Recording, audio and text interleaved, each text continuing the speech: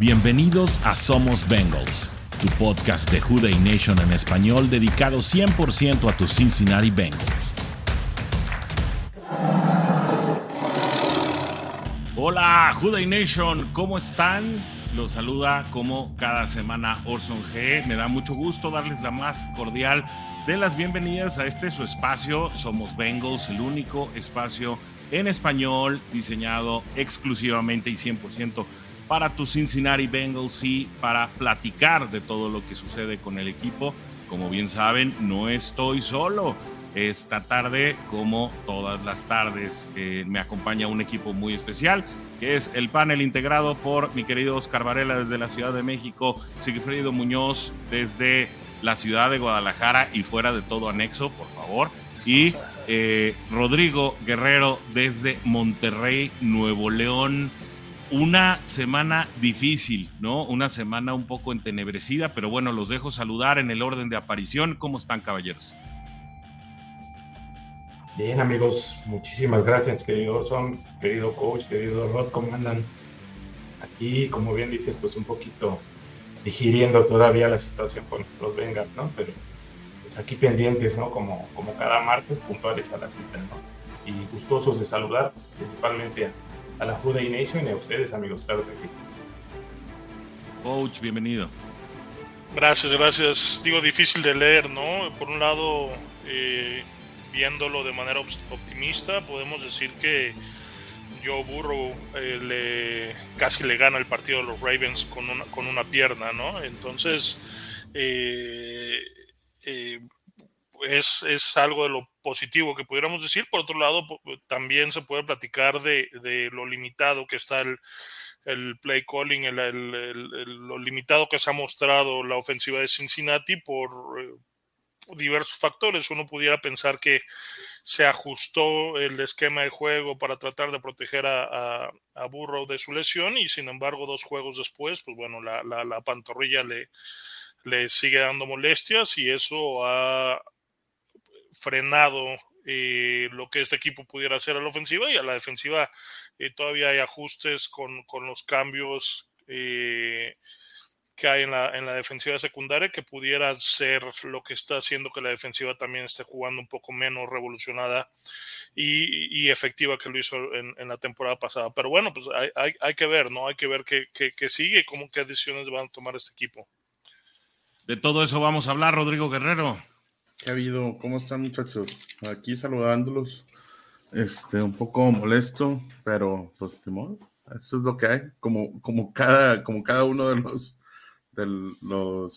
las temporadas que hemos empezado 0-2, ¿no? Oiga, no es una mancha en la pantalla. Si traigo un golpe aquí en la nariz. Entonces, mira, ¿traes un visitante? No, me raspé la nariz. No te andes peleando ahí. Yo te vi en carretera nacional haciéndote de palabras con alguien. No seas así, Warrior. La gente. A mí me metieron el cabezazo ahí en el estadio. No, hombre. Entonces, pues, eras tú. Era yo. Es que como nomás lo vimos caer así, ya no lo reconocimos. Se me vieron los pies nada más. Warrior, te faltó. Sí, me faltó acá. Sí. Es que el coach no me instruyó bien, Chihuahua. No, y cuando Oscar se enoja se pone bravo, ya lo han visto, ¿no? Sí, pero bueno, pues hoy hay, la verdad que yo creo que hoy nos van a conocer como somos, ¿no? Hoy va a salir mucho precisamente de nuestro carácter y de cómo vemos el fútbol. La verdad es que los 4 integrantes del panel aquí, pues a pesar de que regularmente estamos de acuerdo, sí vemos, la verdad, las cosas muy distintas. Ahí donde nos ponemos de acuerdo para hablar, o bueno, no nada más nos ponemos de acuerdo, ¿no? Sino hacemos comentario general, vamos dándole forma al programa o a nuestras opiniones en el transcurso de la semana. Pues no llegamos a un consenso, ¿no? La pregunta es, ¿qué pasa? Yo creo que toda la Who Dey Nation, no nada más la de habla hispana, está en este momento preguntándose ¿qué pasa con el equipo? ¿Podemos armar una suerte de rompecabezas y decir, bueno, por un lado está la lesión de Joe Burrow, por otro lado no estamos muy contentos con el play calling, por otro lado parece que la línea va mejorando, y bueno, vas juntando pedazos, pero parece que ninguno encaja, y sobre todo en lo que más importa, que es en el estado general del equipo, que sigue perdiendo duelos que en el papel eran ganables, que para las casas de apuestas salía el equipo como favorito, en el que pues cuando ves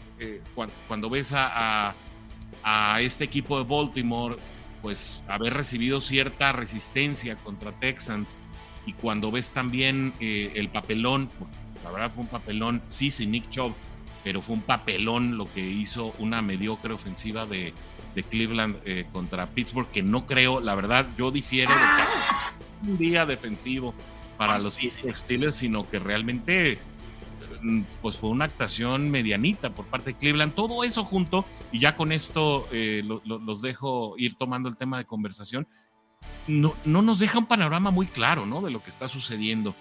Agradecemos a todo el público que está conectado y que ya está reaccionando. De verdad, muchísimas gracias porque están muy al pendiente del programa. Pues lo único que les podemos prometer es un programa muy en serio, ¿no?, como nos lo tomamos aquí en Juday Nation en español. Señores, el piso es todo suyo. Bueno, hay como bien dices, ¿no?, hay muchas lecturas que hacer. Cada uno de nosotros y la gente que está viendo el programa tendrá o habrá sacado sus propias conclusiones, y creo que es una tormenta perfecta, ¿no? Lo que le ha pasado a Cincinnati. Ellos apuestan, y lo hemos reiterado, y así debería ser la apuesta a final de cuentas, ¿no?, de armar un plan de juego alrededor de Joe Burrow, pero nunca tuvieron la prevención de tener un plan B, ¿no? Hay un plan A y hay un plan A. Incluso yo lo mencioné al principio de la temporada, ¿no? Sin Joe Burrow, este equipo está para terminar con 4 o 5 juegos ganados, y aparentemente es lo que va a suceder si esta lesión es recurrente, porque él puede salir y jugar y mostrar esa gallardía y esa bravura y jugar con un pie y posiblemente ganarle a equipos como Arizona, y por ahí rescatar algún otro partido, pero la realidad es que el funcionamiento del equipo sin él lo vimos en pretemporada, ¿no? Es cero existente. Y por otro lado, un Joe Burrow con una pierna, pues bueno, lo limita mucho a que estemos generando 2 o 3 anotaciones por partido y esperar que la defensiva salga en un buen juego, ¿no? Entonces, pues no sé, digo, difícil llegar a sacar una conclusión. Opciones ahorita el equipo sigue teniendo muchas, no ha habido ningún comunicado oficial por parte de Zach Taylor ni del equipo. Seguramente se van a esperar hasta el día jueves en poder tomar una determinación, que es el día que ellos entrenan por tener el juego en el lunes por la noche. Y bueno, pues serán un par de días de seguir especulando qué es lo que vamos a poder hacer con el equipo, ¿no? En un principio, Oscar, estábamos un poquito optimistas en el estado general de salud de Joe Burrow, bajo la premisa de que tienes un día más, ¿no?, para poder trabajar el tema de la lesión. Sin embargo, en la conferencia de prensa del lunes, Joe Burrow señala seguir con un dolor bastante pronunciado en la pierna, y creo que eso cambia el estado general de humor de la Juday Nation y cambia las expectativas de cómo se pudiera desarrollar precisamente el manejo de esta lesión que sigue presente. Sí, y va a seguir presente un buen rato. O sea, al final de cuentas esto, digo, nosotros pensábamos que era one and done, así desde que se anunció la primera vez la lesión, pero pues no ha sido así. Nuevamente se vuelve a resentir. ¿Qué es lo mejor ahorita? Yo supongo que lo mejor es dejarlo descansar para él. Sin embargo, no creo que ese sea el único tema. Creo que el tema del play calling sí es muy atañante, ¿no?, a la situación que nos hemos venido presentando. Al grado de que ni los jugadores pareciera que no están conformes con el play calling, ¿verdad? En varias ocasiones, a Chase le hicieron una entrevista y mencionaba algo al respecto de decir, oye, pues nos falta ir más al fondo, ¿no? Ir más vertical, sí, más vertical. Más profundo. Eso es lo que nos falta. Y le preguntan, oye, ¿y qué pasó? Y dice, no, pues, T. Higgins tenía todo esta semana, ¿no? O sea, al final de cuentas tuvo él la mayoría de las jugadas fueron hacia él, ¿no?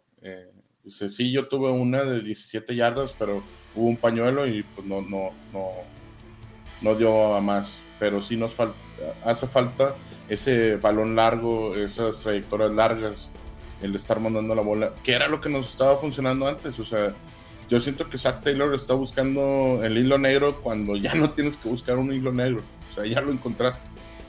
Ya encontraste algo ese que hilo mucho el coach, ¿no? y ya lo puedes continuar haciendo. Que se preocupe el de enfrente por lo que tú estás haciendo. No tú preocuparte por cómo te van a presentar la defensiva. La defensiva se tiene que preocupar cómo tú vas a presentar la ofensiva. Si le presentas esas 15 jugadas o esas 4 jugadas que siempre vas a estar haciendo y ya no te moviste de ahí, eso es lo complicado, ¿no? Lo que pasa es que el equipo cambia y han salido varias notas, ¿no? Cambia el esquema de juego, el cómo mandar las jugadas, ¿no? Y se nota ya la molestia de llamar Chase cuando dice es que necesitamos ir más vertical, como bien lo dice Rodrigo, ¿no? La realidad es que no ha habido ningún pase a los receptores abiertos de más de 20 yardas, ¿no? El cuarto receptor de Cincinnati es inexistente. No hay una recepción de Trent Irwin, no hay una recepción de Charlie Jones, no hay una recepción de Josivas, o sea, son jugadores que están inexistentes. Irving Smith con pases de 2 yardas, 4 yardas, o sea, la jugada más larga es un pasito que lanzan en una trayectoria cruzada a Joe Mixon, que el día de hoy es el mejor jugador que tiene la ofensiva los Bengals, pero la realidad es que al proteger a Joe Burrow eliminas el todo de tu equipo, ¿no? Las jugadas verticales, las trayectorias largas, y entonces pues no haces nada, ¿no? Porque por un lado tienes un quarterback que no está lanzando bien, porque la pantorrilla que utiliza para lanzar es la que tiene lastimada, y por el otro lado deshaces tu esquema de juego por completo al querer protegerlo tirando pasitos de 5 yardas cuando necesitas 6, 7 u 8, ¿no? Entonces pues es una ofensiva inoperante al 100%, ¿no? Y se nota ya en las quejas de los jugadores, ¿no? Entonces no tiene sentido que Burrow haya jugado estos 2 partidos, ni tiene sentido que Cincinnati haya montado una ofensiva tan patética como la ha montado, ¿no? Sí, pero es que qué tan válido o qué tan viable es buscar largas. Y precisamente lo estás diciendo, coach. Si tu quarterback está lastimado con el apoyo, con la pierna de apoyo, qué tan capaces de estar lanzando esos pases largos y de ir tan vertical, ¿no? No sabemos finalmente a qué grado esté la lesión que le esté impidiendo quizá ejecutar esas jugadas más largas, y quizá por eso es también, o sea, es un círculo vicioso finalmente, a lo mejor, ¿no? A lo mejor es la lesión, a lo mejor es el play calling que estás buscando protegerlo, pero definitivamente no ha funcionado, o sea, el plan no ha funcionado para nada en estos partidos, y sí urge un cambio o de plano, como dice Rodrigo, yo también en algún momento lo estuve platicando. Pues si definitivamente Joe no está bien, pues hay que sentarlo y lo mandas a la lista de lesionados, le das 4 semanas y es más bien el bye week después de esas 4 semanas, todavía tienes 5 semanas a lo mejor. El problema es que te metes en un hoyo de que si no ganas ninguno de estos 4 partidos que vienen, que en teoría son ganables, deberías de sacar al menos un par como para seguir con esperanza de playoff y esperando que regrese al 100 Joe y cerrar fuerte la campaña, que serían 11 juegos los que le restan, pero es un escenario complicado por donde lo veas. Yo creo que también la organización está poniendo en la balanza las situaciones. ¿Qué tal si arriesgas más a Joe y finalmente lo pierdes a lo mejor por toda la temporada, ¿no? Es un acto de balance. Perdón, el año pasado sentaron a Jamar Chase un partido extra de los que supuestamente tenía que descansar. donde le piden que asegure que está sano completamente de la lesión de cadera que tuvo. Entonces, yo creo que la decisión la toma mal la organización, la toma mal Joe Burrow, la toma mal Zach Taylor. Muy precipitada, ¿no? O sea, por más, digo, obviamente pues, todos quieren jugar, pero digo, y a lo mejor voy a exagerar, ¿no? Pero se te lastima Nick Chubb como la lesión de ayer y dices, bueno, es que para no perjudicar el equipo, vamos a intentar meterlo otra vez. O sea, no puedes, ¿no? No puedes. O sea, vas a arrastrar un equipo a lo largo de la temporada de manera mediocre, ¿no? Va a ser un equipo muy limitado y va a ser lo que hemos visto, ¿no? Juegos malísimos, ¿no? Repito, ¿no? Necesitas... Y hay videos, ¿no? 3rd y 8, tiras un pase de 2 yardas a Irving Smith, ¿no? Cuando hay una producción limpia, cuando las trayectorias largas apenas están desarrollando, no, pues te deshaces del balón porque te molesta, te incomoda, no te sientes cómodo tirando. Y no vas a salir de la bolsa, perdón. Claro, y no vas a salir. No, porque estás forzando tu pierna finalmente otra vez, ¿no? Y a lo mejor, ¿sabes qué? Si le hubieran dado más tiempo, quizá estaríamos con un 0-2. Pero con un Joe Burrow regresando a lo mejor en la semana 3 o 4 al 100, ¿no? Y ahorita al contrario, estamos forzándolo a que, como les decía, que tal se recrudece la lesión de un modo tal que lo pierdas ya para la temporada y no pueda jugar. O te metes en esta encrucijada, ¿no? De tener que sentarlo y que regrese hasta la semana 6 o 7. Y bueno, si regresa en la 6, vas contra San Francisco, por ejemplo, ¿no? Que es el primer juego que tendrías enfrente después de darle este hipotético descanso, ¿no? En la lista de lesionados y el bye week. Entonces, sí, yo creo que coincido con el coach, esa decisión quizá fue muy apresurada, quizá él también, obviamente lo entendemos, ¿no? Que él quiere jugar y él quiere mostrarse, pero si de plano tu pierna no está todavía al 100, pues con la pena, ¿no? Yo creo que de repente tienes que dar un paso atrás y ser honesto finalmente contigo mismo y decir, no estoy dando lo que debería de dar, quizá la presión esta de ser el mejor pagado, no sé, todo esto, ¿no? Que viene cargando. Esa es la valoración que tienes que hacer ahora. Y Warrior, para darte paso, yo creo que hay una narrativa en la que tal vez mucha parte de la afición, incluso yo creo que parte del equipo, está contemplando en que pues en 2022 también se estuvo en esta posición de estar 0-2, ¿no? Sin embargo, y a pesar de las similitudes que por ahí las han resaltado también algunos podcasts en inglés, algunos de los analistas de los que estamos siempre al pendiente, pudieras pensar que hay ciertas diferencias, pero no es igual a 2022, Warrior. No, definitivamente no es igual a 2022. 2022 venía Joe Burrow de una operación del apéndice, entonces no es lo mismo, ¿no? Aquí ya sabías que era lo que traía del apéndice y se pudo recuperar, o tuvo más tiempo de recuperación. No es el mismo tipo de lesión, obviamente, y por eso fue las primeras 2 semanas. No tenías una línea ofensiva que apenas estaba conjugando, que no habían jugado juntos nunca, ni siquiera en pretemporada creo que ya alcanzaron a jugar juntos. Entonces todo eso viene a desencadenar, ¿no? En el 2022. En esta temporada, realmente, pues, esta línea ofensiva ya jugó juntos. Para que hayan metido a Joe Burrow después de una lesión de la pantorrilla, vamos a ponerle de esta manera. Vamos a buscar al culpable de esta situación, ¿no? No hay necesidad. Yo entiendo que no hay necesidad porque lo tenemos aquí. Pero. Exacto. Pero ahí te va la situación.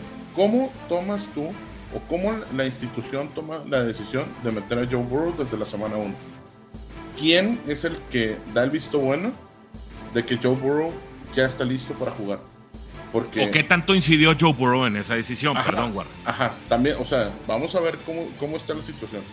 O Joe Burrow dijo, déjenme jugar, ya me siento bien. O Zach Taylor dijo, oye, ¿sabes qué? Pues sí, pero mira, vamos a jugar solamente este tipo de jugadas.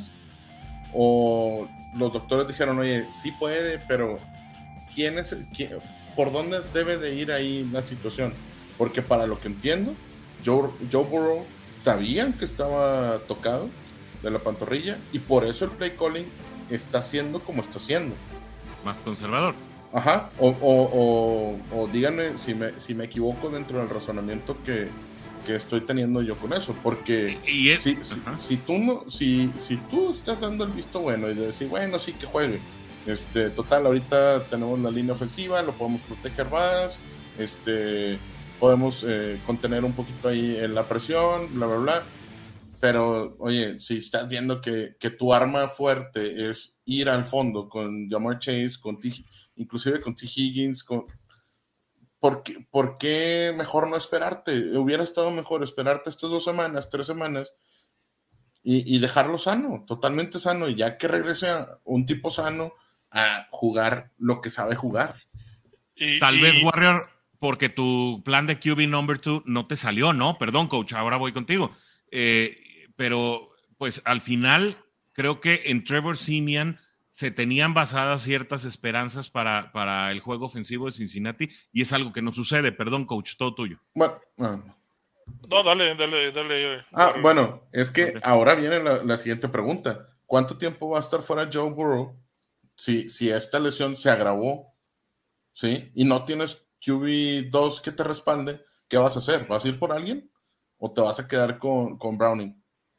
O con William Gardner, ¿no? Pero esa ya la temporada. Esa cuestión ya está más complicada ahorita, cuando va 0-2, que previa a la temporada. Claro.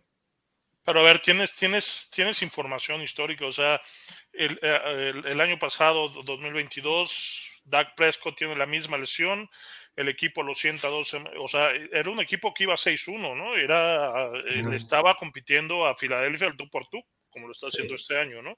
Tiene esta lesión, el equipo descansa 2 juegos y termina con marca de 6-5, ¿no? O sea, hay un decremento importante en la efectividad del quarterback, ¿no? Y le alcanza a Dallas llegar a postemporada, aunque terminan saliendo en el primer juego contra San Francisco. Pero hay información que puedes utilizar para poder evaluar, ¿no? Es una lesión que te limita como quarterback. Entonces, la temporada la estás entregando si decides jugar con un quarterback al 50% o si decides jugar con un quarterback suplente. Ahora, hemos visto lo que puede hacer un quarterback mediano con receptores de calidad, ¿no? Y digo, desde mi punto de vista, es lo que estamos viendo con Miami. Miami es la ofensiva más explosiva de la liga, con un quarterback limitado, desde mi punto de vista, pero con un playbook agresivo, ¿no? Donde vuela Tyreek Hill, donde tienes cruzado a Jalen Waddle. Donde tienes las alas cerradas jugando de manera eficiente, vertical y versátil, y donde tienes un corredor más limitado de lo que ha hecho Mixon, pero tienes un play calling agresivo, abierto, jugando lo que tienes que jugar. Entonces y lo vamos a ver también con los Jets en Nueva York, ¿no? Zach Wilson terminará siendo sustituido. Zach Wilson. Sí, claro, pero tienes a un Chris Olave que está teniendo partidos de más de 100 yardas. Ayer lo vimos, ¿no? Con Pickett, que es un quarterback que también va a terminar fuera de Pittsburgh porque no es el quarterback franquicia que ellos se imaginan, pero le pone una escuadra dentro a Pickens, George Pickens, de 71 yardas, ¿no? Entonces, bueno, no vamos a ganar, pero bueno, estás viendo un equipo que puede competir, que tiene con qué hacerlo. Si no pones a la defensiva de Cincinnati en situaciones donde pueda competir de manera agresiva, frontal, con las alas defensivas que al día de hoy no han hecho nada, pero que jugando con ventaja tienen la capacidad de ser disruptivos, el caso de Hendrickson, pues bueno, es algo que le vas a dar la posibilidad de tener un equipo balanceado. Pero en el primer juego jugamos o el equipo estuvo atrás del marcador todo el partido, ¿no? Y en este juego también, o sea, estás jugando contra, digo, yo creo que va a cambiar mucho lo que va a suceder con la próxima semana. Jared Goff no es un quarterback perdón. No, es Matthew Stafford. Matthew Stafford, sí, perdón, es que antes de que subiera. ¿No? Sí. Matthew Stafford no pero es un cuando quarterback, juguemos contra Leones también, ahí va a estar Jared. no es un quarterback corredor como Lamar Jackson y como Deshaun Watson, Sí, es un quarterback que está más en la bolsa de protección. Entonces, bueno, la defensiva va a poder competir un poquito de manera diferente, pero si las cosas no cambian, vamos a ver el mismo resultado, ¿no? Pero traes un vato que está rompiendo los récords de rookie. O sea, que nadie lo tenía en el radar. Es que, o sea, claro, también. pero eso, o sea, ve lo que hace y no me digas que Stafford es un quarterback. No, definitivamente. 5, no. pero bueno, es un play calling agresivo. Exactamente. O sea, tienes tres, perdón la expresión, 3 receptores que son don nadie en la NFL hasta este año: Van Jefferson, Tutu Atwell y Puka Nacua. Y están rompiendo récords, y los Rams son la segunda ofensiva más productiva de la liga, ¿no? Entonces y le compitieron bien a San Francisco, ¿no? Pero con una línea de anónimos. Sí, también, pero le compitieron muy bien con sus fortalezas, ¿no? O sea, buscando hacer esas jugadas.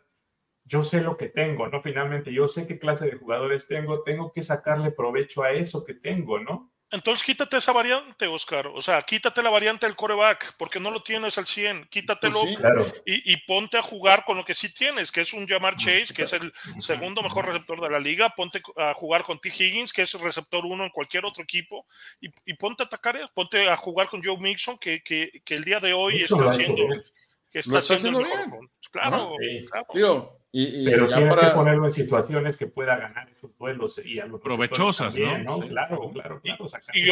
Y ojo, el día de hoy quien ponga la línea ofensiva como pretexto es que no sabe de fútbol americano. No.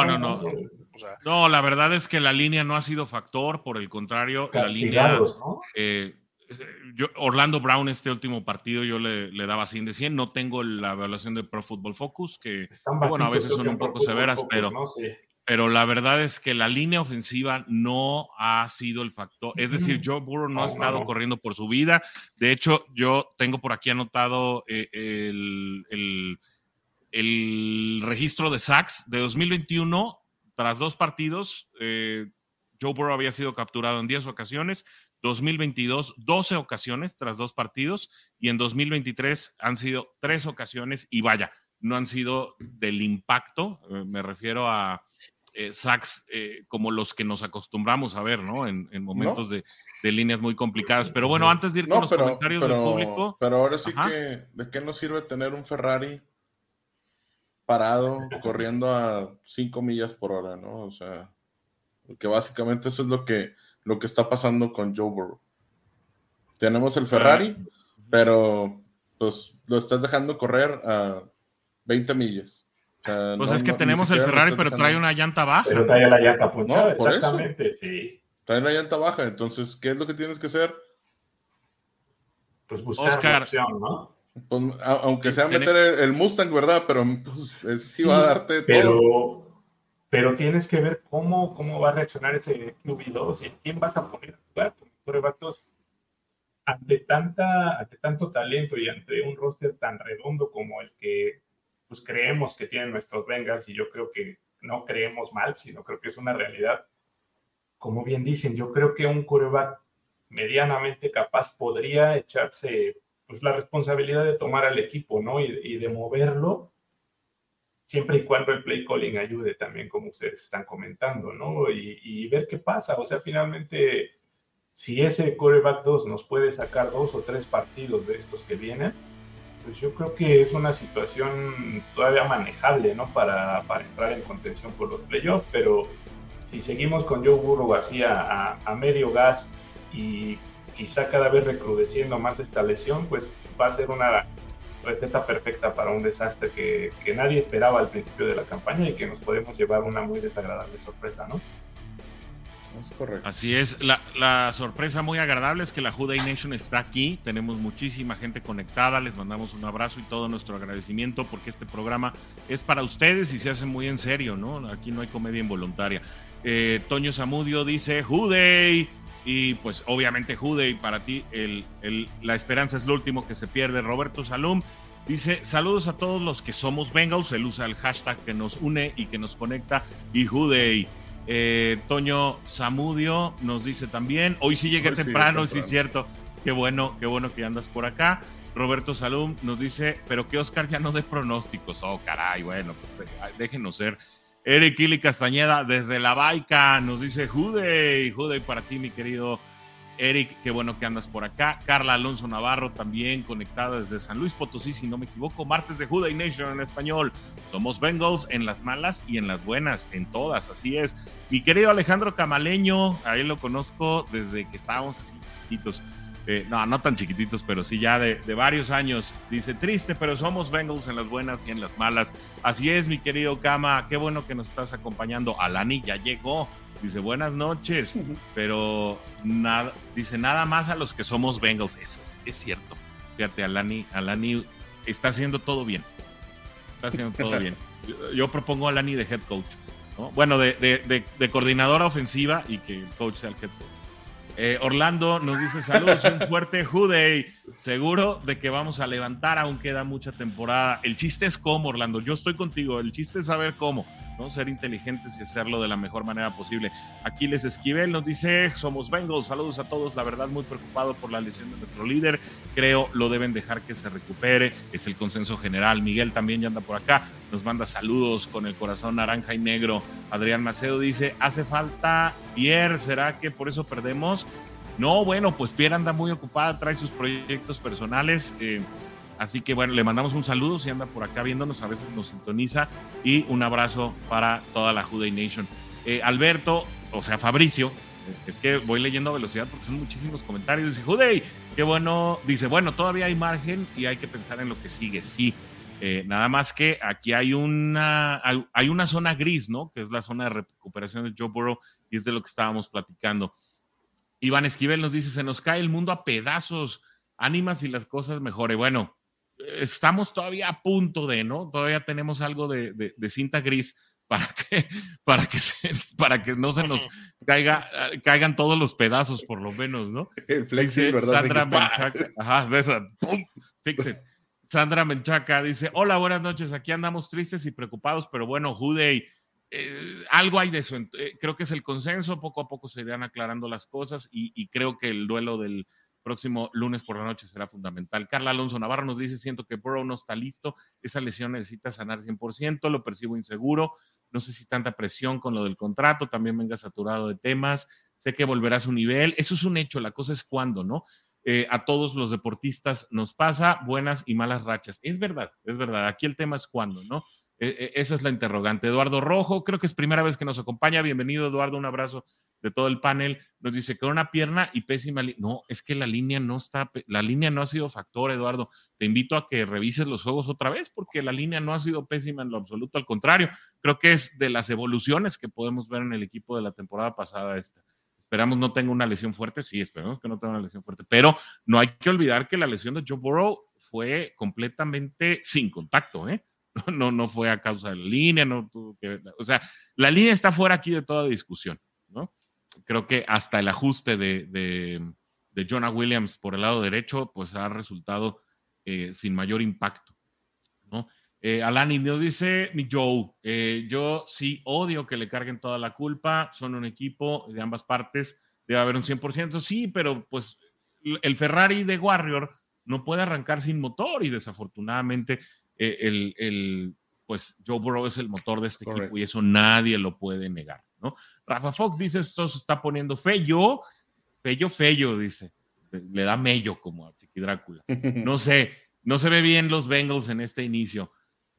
Sí, no se ven bien, Rafa. La verdad es que todavía falta mucho y creo que, como dice Coach, es una tormenta perfecta. Sí está el tema de Burrow, está el tema del play calling, está el tema bueno, ya lo que hemos dicho, ¿no? En todo el programa. Mejor sigo con los comentarios para poderles dar pie y salida. Dice Fabricio, ahora es posible que empiece a subir el nivel de juego y mejore Joe, pero aprietas el final de la temporada, presiona, ¿cómo dice? Presiona lesiones y llegas a una postemporada con buena ofensiva y baja línea ofensiva y defensiva. Bueno, un punto que no hemos tocado, señores, es la defensiva, ¿no? Yo creo que se había visto bien partido 1, partido 2, deja algo que desear. Tal vez podamos hablar de ello, Coach, cuando veamos los videos, ¿no? Martín Casaus, todavía nos quedan un chorro de comentarios, perdón. Martín Casaus nos dice, buenas noches, saludos a toda la comunidad, seguimos adelante. Pregunta, ¿hubo plan de juego? Porque Zach Taylor es muy responsable de lo que está pasando, no le cargaré todo Burrow. Sí, claro, el play calling es fundamental en esto, ¿no? Víctor Hermosillo dice, no tenía sentido que jugara Burrow en estos 2 juegos, le salió muy cara esa decisión, pues a lo mejor a toro pasado sí es fácil verlo, ¿no? Lo que dice Warrior tiene mucho sentido, pero por eso les digo, todos vemos aquí el fútbol de manera diferente y todos tenemos voz. Abraham García desde Cincinnati, Ohio, dice, saludos, el pronóstico lo veo muy dudoso para que vaya a jugar el lunes. Ese parece ser el consenso, mi querido Abraham, tienes toda la razón. Concuerdo. Parece ser el consenso. Eric Kili Castañeda nos dice, yo creo que sí deben dejarlo descansar, que se recupere y que llegue en QB que no tiene el talento de Burrow, pero que ejecute el play calling completo. Ojalá cuando regrese tengamos aún chance, que eso es lo que dice Oscar. O sea, es decir, sí, lo dejas descansar y lo recuperas totalmente, o sea, sí, de acuerdo, pero ¿a qué costo? Yo creo que ese es el análisis de riesgos, ¿no? Que tienes que hacer. Yo cuando me refería al Ferrari, me refería a Joe Burrow y el Mustang. No, te referías a tu Ferrari. No, te referías a tu Ferrari también, sí. No nos presumas, yo sé. A eso me refería, y el Mustang que fuera otro quarterback. Jake Browning. Que no es Jake Browning ni William Garner. No. O sea, yo sí te diría Jake Browning, pues yo creo que es como un Atos, ¿no? o como una 10, ahorita que está de agencia. Eso. Pero bueno, un aveo a lo mejor. Y William Garner, pues es un prototipo, que todavía no sabes qué te puede dar. Pero bueno, Adrián Macedo nos dice, no sé qué opinen, pero ¿será que Saki Lu les está ganando la presión de seguir siendo favoritos? Miami sigue con su nivel, Bills y Kansas City empiezan, ¿y por qué nosotros no podemos llegar a ese nivel de ser un equipo contundente? Mucho radica en lo que hemos dicho, ¿no? Sandra Menchaca dice, yo siento que sí lo arriesgaron mucho en estos juegos, en ponerlo a jugar. Ay, tan difícil que es contemplar esa situación. Puede ser que sí, es muy probable que sí. Pero, ¿qué haces cuando estás en la víspera de empezar la temporada y los rayos X te dicen que no hay lesión, ¿no? Toño Zamudio dice, el head coach en estos 2 partidos fue Marvin Taylor. Este comentario se ganó el internet hoy, sí, aplaudo como Marvin. Nomás porque estoy poniendo comentarios no puedo poner el aplaudo como Marvin. Pero sí, yo también aplaudo como Marvin. Este comentario ganó el internet hoy. Alani Rose nos dice, pues ignorando los comentarios profesionales y estadísticos, yo elijo tener fe. Y estamos contigo, tenemos fe en estos Bengals. Víctor Hermosillo, yo creo que último comentario de este bloque, aquí le ponemos la estrellita, dice, deben surgir liderazgos en paralelo a Burrow, jugadores que echen el equipo al hombro en esta crisis que está por venir. Difícil, ¿no? Difícil que tu líder no sea el quarterback, ¿no? Así que bueno, antes de ir al análisis en video, caballeros, no sé si quieran redondear el tema de la ofensiva. Hablábamos de los quarterbacks. Ajá. ¿Qué es lo que sigue? Porque ahí te va. Quarterbacks que están ahorita en agencia libre. Carson Wentz. Está en mi Twitter, si lo quieres leer de ahí. Matt Ryan. No, yo te lo estoy diciendo de aquí. No me sigues en Twitter. No, qué mala onda, te sigo, pero ¿quieres que saque tu tweet? ¿Quieres que saque tu tweet o lo quieres sacar tú? Digo, como tú gustes, coach. Como tú gustes. Tú eres el coach. Bengals fans. La fuente oficial. En Twitter están todos los quarterbacks disponibles desde hace... @Sigfrido Munoz. Desde hace un par de horas. Y síganos también, Somos Bengals. Y las redes sociales... ¿Que ya lo retuiteó? Y las redes sociales de mis compañeros. Al parecer Warrior no está muy metido ahí, pero bueno, se la perdonamos por esta vez. No necesito estar metido para saber los datos. Eso. Yo creo que no se peleen, pues. En lo que Mr. Rodrigo Guerrero encuentra. No, aquí está. Ahí te va. A ver, venga. A los que tú pusiste, Carson Wentz, Cam Newton, no, pues te aventaste toda la lista, pues yo te lo iba a resumir. Ok, bueno. Josh Rosen, Matt Ryan, voy a skipear ese que pusiste ahí. Andy Dalton. Chase Daniel, Nick Foles, no, Andy Dalton no está en la agencia libre.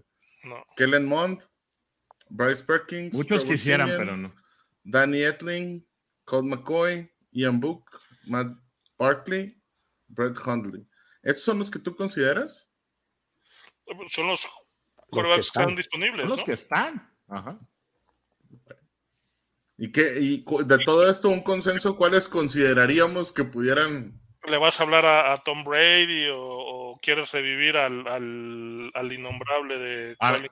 Yo tengo dos. Oye, yo tengo dos. ¿Se los digo y abrimos boca? No, porque digo, ahí leí Colin Kaepernick, pero por favor, coach. Este vato, no. Le habló a los Jets, que no le hable a Mike Brown, o sea, puede pasar. No. Bueno, ya me voy. Para mí, nos vemos, Warrior. Que te vemos. Oigan, a ver, voy a abrir boca. Para mí, dos jugadores que pueden no salirte muy caros, que te pueden sacar del paso, a lo mejor sacar un par de victorias, y que no se llaman ni Trevor Siemian, ni William Gardner, ni Jake Browning, son Nick Foles, que ha demostrado que puede aprender un playbook muy rápido, que tiene amplia experiencia. Sí, claro, los años no acarician, ¿no? Y ya la edad ya le cobra la factura. Y en un momento dado, y fue el diagnóstico que hoy nos dio Raúl Alegre en el Punto G, que sale mañana a las 10, búsquenlo, el Punto G NFL, que no es un programa enfocado 100% a Cincinnati Bengals, pero hablamos de toda la NFL, y sí hablamos de los Bengals, a diferencia de otros lados, ¿no? Es Colt McCoy, que fue cortado recientemente por los Arizona Cardinals, que se perfilaba como el mariscal titular. Creo que son dos mariscales que en un momento dado, sin romper el banco, ¿no? Y con esos millones que tienes ahorita en salary cap, te pueden ayudar a sacar adelante la situación. Sin embargo, bueno, a lo mejor al coach le gustan unos diferentes, a lo mejor Oscar tiene otra opinión, y a lo mejor Warrior sí quiere contratar a Colin Kaepernick.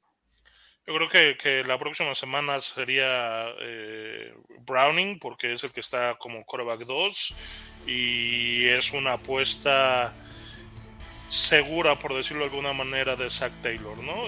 Sin salirse de lo convencional, siendo conservador como lo ha sido hasta ahora. Sería él el quarterback titular y subirían a Will Grier como quarterback suplente. Will Grier, yo no sé por qué traía yo el otro nombre, perdónenme, Hero de Nation, es Will Grier, disculpen. Y desde mi punto de vista es mejor quarterback el tercero que el segundo, ¿no? Jake Browning tiene un brazo no tan potente, tiende a paniquearse en la bolsa de protección, pero bueno, pues es lo que yo creo que estaría jugando. Eso es un quarterback como Finlay que tuvimos hace un par de años, ¿no?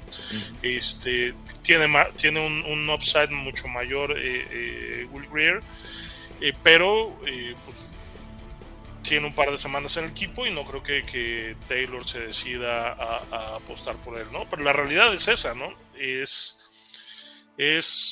quemas tus naves ahora o arrastras el equipo por 15 semanas más, ¿no?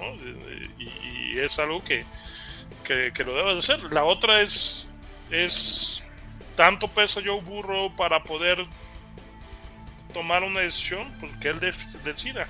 Quiero jugar los partidos que pueda jugar hasta donde los pueda jugar y lo que me dé, ¿no? Pero ¿no crees que eso es muy ególatra? O sea, pero entonces déjame jugar como sé jugar, ¿no? No, pues sí, a lo mejor déjalo jugar como con el riesgo que hay. Jugar, pero con el riesgo de que si llega una lesión y ya no puede jugar, ¿qué va a pasar? O sea, creo que aquí, por más que queramos y por más que Joe Burrow sea un estandarte, bueno, no un estandarte, el estandarte actual de los Bengals. El motor de tu Ferrari, Warrior. Él no puede mandar nada más porque dijo, oye, quiero jugar y se acabó. No, él se tiene que acatar a ciertas reglas y normas que hay dentro de la institución. Si no, ¿de qué nos sirve tener a un Zach Taylor si Joe Burrow va a hacer lo que él quiera, verdad? ¿De qué nos sirve tener todo eso? Pasó en Green Bay con Aaron Rodgers, pasó sí, y dime en qué terminó. Pasó el año pasado con Miami y la lesión de Tua. O sea, la realidad es que el peso del quarterback es muy grande, sobre todo porque una mala temporada en otros equipos te cuesta la chamba, todo el staff de coacheo, ¿no? Entonces, ese tipo de decisiones que debes de evaluar, ¿no? Valorar. Bueno, desde el 2021, Bengals es el único equipo que sigue teniendo el mismo staff de coacheo que no ha cambiado ninguna posición. Ni una sola posición. Y no le pienses para todos lados, coach. Te lo digo porque así es. No es cierto, porque hoy estamos jugando algo diferente. No, bueno, estamos jugando algo diferente, pero no ha cambiado. Pero es el mismo staff. El personal como tal, sí. El staff es el mismo. Por eso te digo, cuando están intentando buscar el hilo negro, dices, oye, ¿por qué, güey? O sea, si ya vienes con todo. Claro, ante la necesidad de la lesión de Joe, esto es lo que detonó, ¿no? Finalmente, lo que detona que tengas que buscarle el hilo negro sin estarlo buscando, a lo mejor. Por eso, y coincido contigo, la decisión la deben de tomar los coaches. Él es un tema de coaching. Es innegable, sí. No es un tema de jugadores, pero entonces toma la decisión, o sea, no arrastras el equipo 4 semanas. No seas tibio. Que sí, que no. Exacto. Sí. Si te vas a jugar con Joe Burrow, juégatela jugando como jugabas el año pasado, y si te dura 2 cuartos, 2 partidos o toda la temporada, bueno, pero estás compitiendo, ¿no? No estás arrastrando el equipo lastimosamente como lo hemos visto, ¿no? La semana pasada, lo que hicieron en Cleveland hace 2 semanas es doloroso de ver después de lo que vimos el día de ayer en el Monday Night Football, ¿no? Sí. Oscar, adelante. Pero sí que qué difícil, como bien dices, la situación es tomar una decisión y tomarla y seguir ese patrón o esa guía, ¿no? Finalmente, si lo vas a descansar y tienen que jugar otro jugador, otro quarterback, tienes que adaptar lo que tengas que adaptar con tu plan de juego, como tenga que ser, y morirte con la tuya finalmente, pero con un quarterback pues sano, aunque quizás sin las mismas prestaciones que Joe Burrow, que te pueda ejecutar de otra forma el play calling, porque también yo a lo que vuelvo es eso, lo que a mí me incomoda es que finalmente si deciden jugársela con Joe Burrow puede venir una lesión de verdad más grave y lo vas a terminar perdiendo por toda esta temporada y no sé qué pudiera pasar, ¿no? en esa situación. Ahora, no hay que perder de vista que el lunes nos viene, por ejemplo, Aaron Donald, ¿no? Que tampoco es ningún suavecito como para que pudiera maltratar a Burrow y a lo mejor sí causar otra lesión. Yo les quería preguntar, pongámonos en el caso de que Joe Burrow lo mandan a la reserva, ¿no? Y que descansa estos últimos partidos que vienen. Para ustedes, ¿cuál sería un récord aceptable en estos 4 partidos que vienen, como para seguir en contención finalmente, que no estés tirando ya la basura la temporada?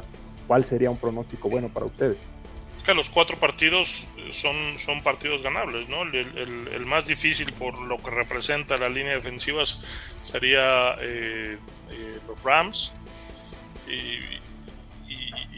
pero bueno, pues está la ventaja que es en casa. Los Rams no tienen una línea ofensiva que pueda competir, tampoco tiene un cuerpo de receptores, aunque están haciendo pedazos Juan Pérez, Pedro López y Rodrigo Guerrero, claro, a toda la gente está, o sea, no deberían de asustar a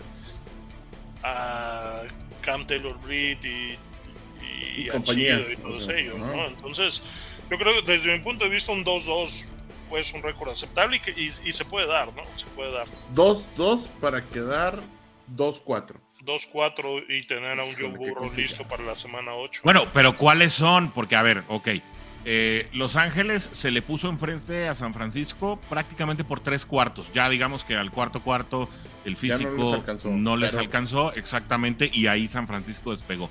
Tennessee acaba de ganar su último partido y no se vio tan mal como esperábamos. Un buen regreso de Ryan Tannehill, que sí, tal vez se lo regala el rival, ¿no? El rival también juega muy mal la parte final del partido y le da la oportunidad a un muy mal manejo, ¿no?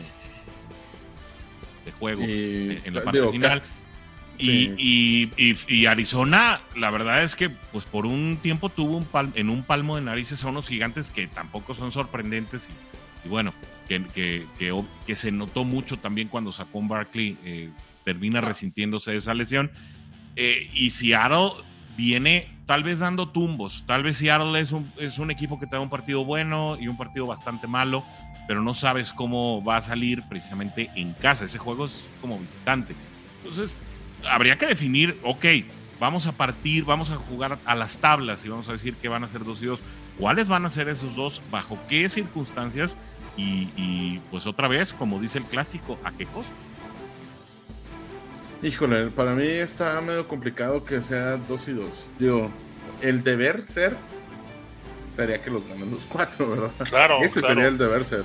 Y la realidad es que quítale, o sea, ya sin Joe Burrow, los 4 equipos tienen un quarterback muy similar a lo que pudiera tener Cincinnati como suplente, salvo el caso de los Rams que tienen... Matthew Stafford, campeón de Super Bowl, ¿no? Claro, digo, en un equipo completamente diferente, ¿no? Con una línea Ryan Tannehill, Geno Smith y Dobbs, ¿no? Se apellida Dobbs, se apellida Josh Dobbs, que está con Cardinals ahorita, ¿no? El que no tiene ni cejas, ni pelo, ni no tiene nada. Se ve bien extraño ese vato. Es faraónico el amigo. Y tampoco tiene equipo, ¿no? O sea, ese equipo está esperando reclutar a Caleb Williams, ¿no? ¿Cómo se llama? Bueno, ahí está Willie Anderson Jr.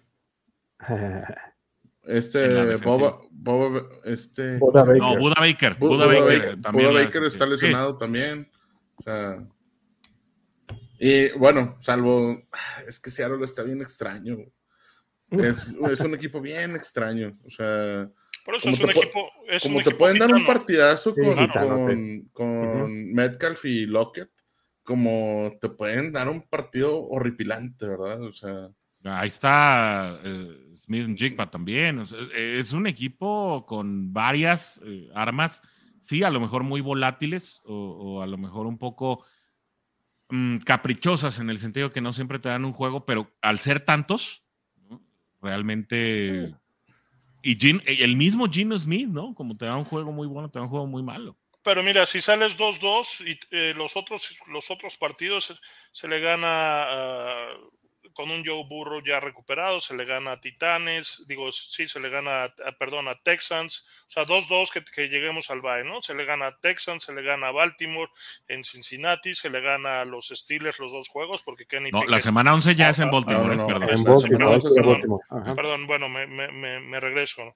Se gana Texans, se ganan los 2 de Steelers, se gana el de Jaguares, se gana el de Colts, se gana el de Minnesota y se gana el de Cleveland en casa, ¿no? Estamos hablando de en total 9 partidos que estás ganando. Yo creo que la división 9, va a ser 9-8 al final. Va a ser una carnicería.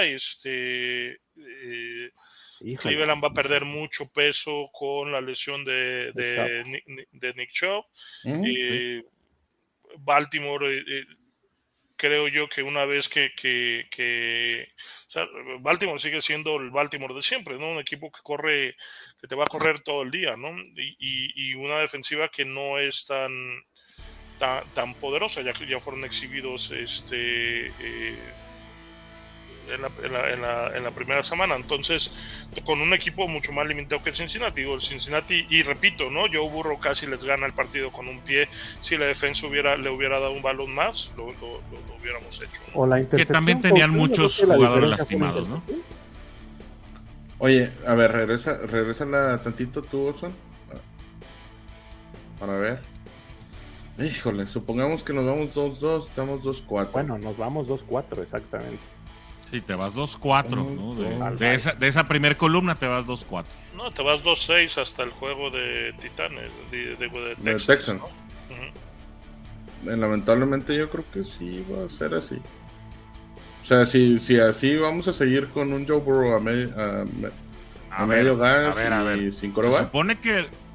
A ver, pero se supone que el tema de sentar a Joe Burrow es para ya tenerlo contra San Francisco y contra Buffalo. Te puedo comprar el argumento de que, bueno, viene regresando contra San Francisco, otra vez volver a pasar por la curva del calentamiento. Pero ya con a Buffalo se le jugó muy bien el año pasado, ¿no? Sí. Ya con Buffalo tendría que estar listo. O sea, yo a Buffalo no lo daría por perdido así en automático. No. A lo mejor ahí ya vas... Ajá, exacto, ya vas 3 ganados. Pero tienes que sacar 8 de los últimos 11, ¿no?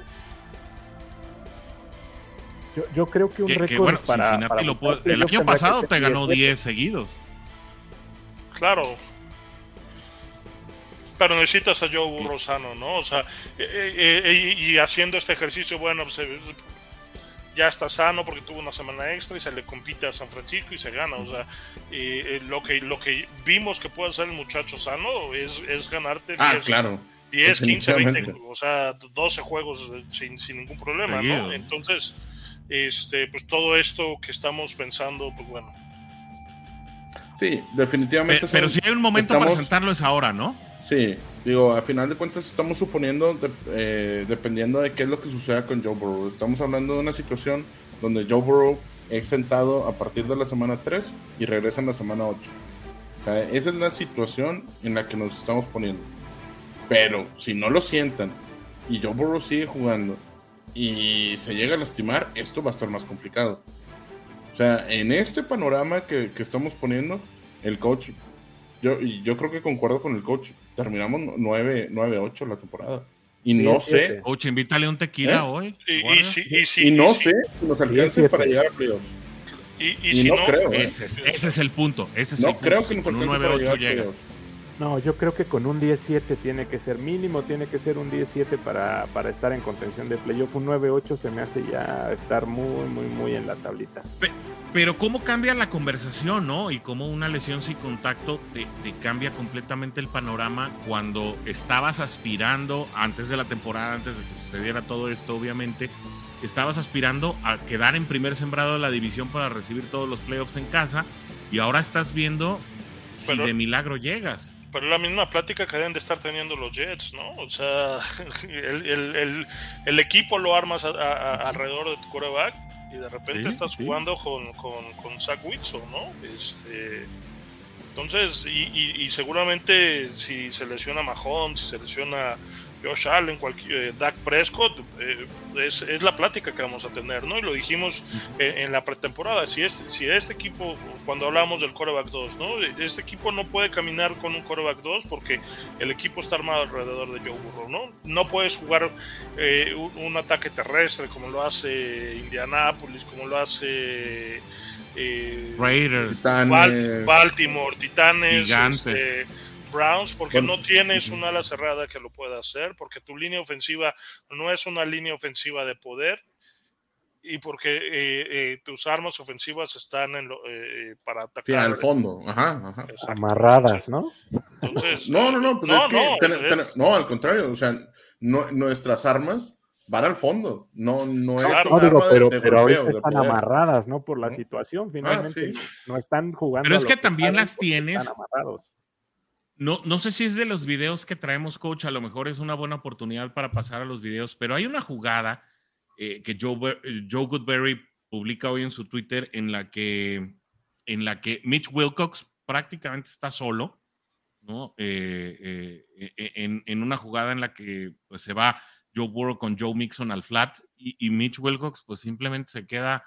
Es decir, tiene que correr a la asignatura, que es ir a apoyar, a buscar algún bloqueo, pero obviamente la jugada está tan lejos de él que no llega. Tú posteabas una jugada que también traemos parte del video hoy, ¿no? En la que si te vas con tu ala cerrada, que creo que en esa jugada era Irv Smith en donde no se conecta con Ja'Marr Chase en zona de anotación, por arriba era ya prácticamente inequívoco que el ala cerrada se lo podía llevar. Por el tipo de marca que traía y por la posición que ya tenía dentro de zona de gol. También la visión de Burrow al estar, en este momento es el tercer mariscal que más rápido está soltando la bola, ¿no? Está soltando la bola por debajo de los 3 segundos. Exacto. Está en 2.62, el tercer promedio más rápido en toda la liga. Creo que también esa velocidad obedece a cierta presión que siente de su parte precisamente para que la jugada no se desarrolle al máximo. No sé si quieren que vayamos a video de una vez. Sí, adelante. Vamos. Ok, vámonos a video. Entonces, déjenme nada más. Vamos cambiando aquí el screen y aquí tenemos la primera jugada. Vamos a regresar al inicio porque la magia del internet, que hoy no nos ha quedado tan mal, pero bueno, ¿qué tenemos aquí, coach? Aquí vemos, salen la ofensiva de los Bengals en trips del lado derecho, del lado izquierdo, y Jamar Chase en el lado superior. Esta es una de las pocas jugadas que hace mal Orlando Brown Jr. Se sienta muy atrás y no estira las manos para poder contener a la defensiva, hace que Joe Burrow se precipite. Pero si se fijan del lado superior de la pantalla, Jamar Chase ahí ya había ganado la trayectoria profunda. Obviamente esto hace que Joe Burrow baje la mirada y busque una válvula de escape, que es a Drew Sample en un pasito de 2 yardas. El Joe Burrow del año pasado, en ese momento, antes de lanzar el pase, al quitarse el primer hombre, hubiera vuelto a levantar la mirada y hubiera encontrado un receptor en trayectoria profunda. Es una trayectoria, es una cobertura, es un cover 1, porque los quineros buscan chocar a los hombres. Es un cover 1 con lo que le llaman el bump and road, que es tratar de romper las trayectorias en la línea de scrimmage. Pero ahí está, fíjense, el lado superior, en la primera esquina, está ya Jamar dejó a su cobertura. Exacto. Pero bueno, ahí tiene que Burrow hacer un ajuste de la línea defensiva. Creo que era Higgins, ¿no? ¿Sí? Hasta arriba creo que es Higgins, según yo. No alcanzo a ver. Pero, ¿cuál, arriba? ¿A mero arriba? Es Jamar Chase. Sí. No, es Higgins, porque Chase es el interno, ahí hace un corte adentro, ¿no? Pero bueno, a final de cuentas es una jugada donde terminamos ganando 2 yardas, porque Burrow no se siente cómodo al buscar extender la jugada, ¿no? Pensando que le pudieran pegar o en otro lado. Lo que hace Jonah Williams es un trabajo bastante bueno, en lo que ha venido haciendo de manera eficiente desde que lo cambiaron de tackle derecho, ¿no? Así es. Vamos con la siguiente. Esta es igual, otra que duele muchísimo ver, ¿no? Tercera oportunidad y 9. Todavía no terminan de desarrollarse las trayectorias. Ahí tiene Joe Burrow una bolsa de protección limpia. Sí. Y termina, fíjense a quién le termina tirando el pase, ¿no? A un jugador que está todavía en la línea de scrimmage, ¿no? O sea, atrás de la línea original, y termina haciendo un pase de 3 yardas. Aquí lo interesante de este concepto es que ninguna de las trayectorias termina de desarrollarse cuando Joe Burrow ya está lanzando el balón.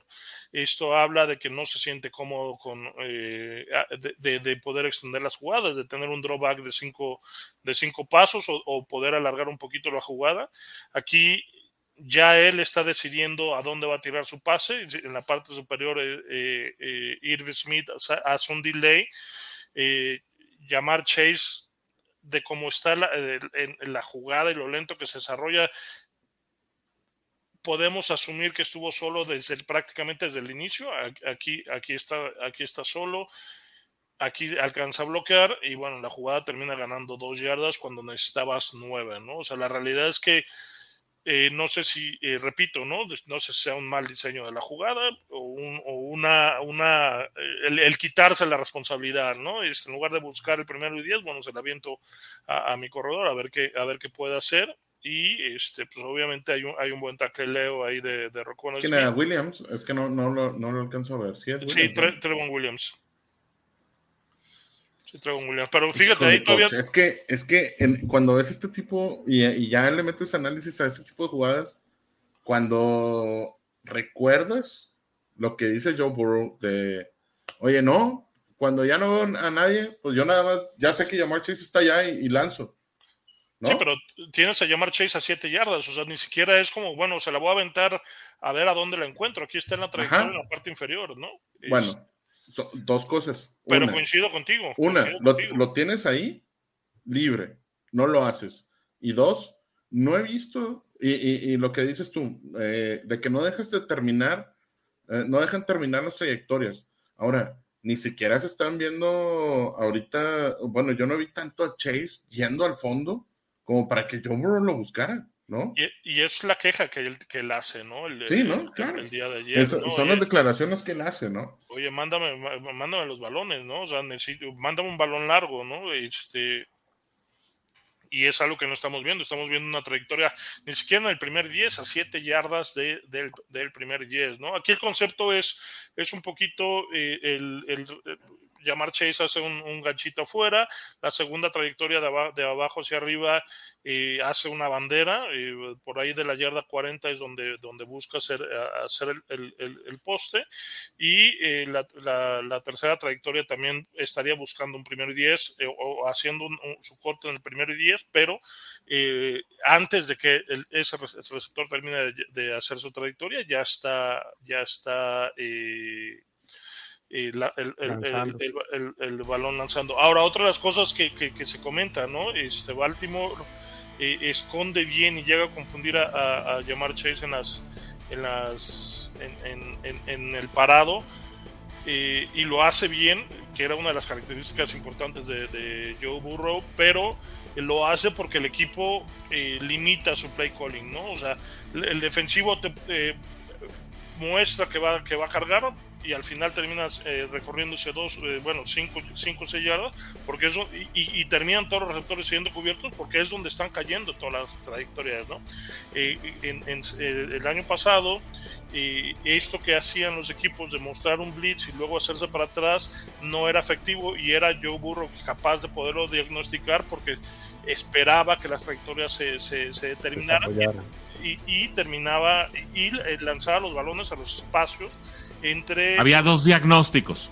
Sí, y terminaban los jugadores, la trayectoria entre una zona y la otra, ¿no? Entre la zona de los linebackers y la zona de los esquineros, o permitía a los jugadores poder competir, ¿no?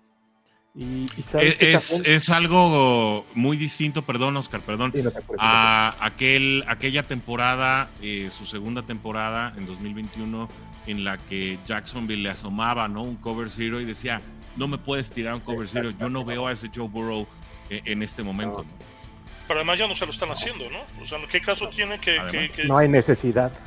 Mira, ¿qué caso tiene que le disparen si está deshaciendo el balón en 2 segundos, ¿no? El blitz no alcanza a llegar, pero finto que te voy a disparar y después me regreso 5 yardas, 7 yardas, porque es ahí donde están cayendo los 4 receptores de Cincinnati.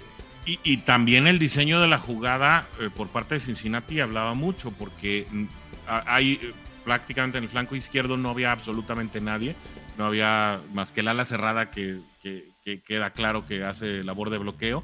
Entonces también eso le da toda la posibilidad de ajuste. Si asomaron un cover 2 y después lo ajustaron y terminan en, bueno, yo lo vi como un drop 4, pues pero el concepto vaya. El concepto es interesante porque con 4 receptores estás atacando un lado del campo y lo atacas en diferentes niveles. Uno ataca profundo, uno ataca medio, uno ataca corto. Pero le dices a dónde ajustar. Sí, pero rompes precisamente, o sea, buscas en estas trayectorias en escalera, buscas el espacio en cada una de ellas para poderlo atacar. El problema es que no terminas de desarrollar en 2 segundos esas trayectorias que vas a atacar, y terminas aventándole la papa caliente a Trevon Williams para que gane 2 yardas. Pero no se ve diseñada la jugada para eso también, ¿no? No, la jugada está no hay un bloqueo, o sea, está Williams enfrentando a 3 defensivos, no hay nadie que le esté ayudando a bloquear. Porque los linebackers pierde relevancia, señores, el diseño de la jugada pierde relevancia cuando sueltas el balón en 2 segundos 64. El árbol de ruta simplemente no se desarrolla. Entonces, ¿a quién engañas con eso? Si, es a lo que me refiero, mandas a todos el mismo lado, tiras en 2.6, aunque te asomen cover 2 y lo quieran hacer cover 2, te van a hacer el drop 4 y te van a matar porque no vas a tener a quién tirarle. Exacto.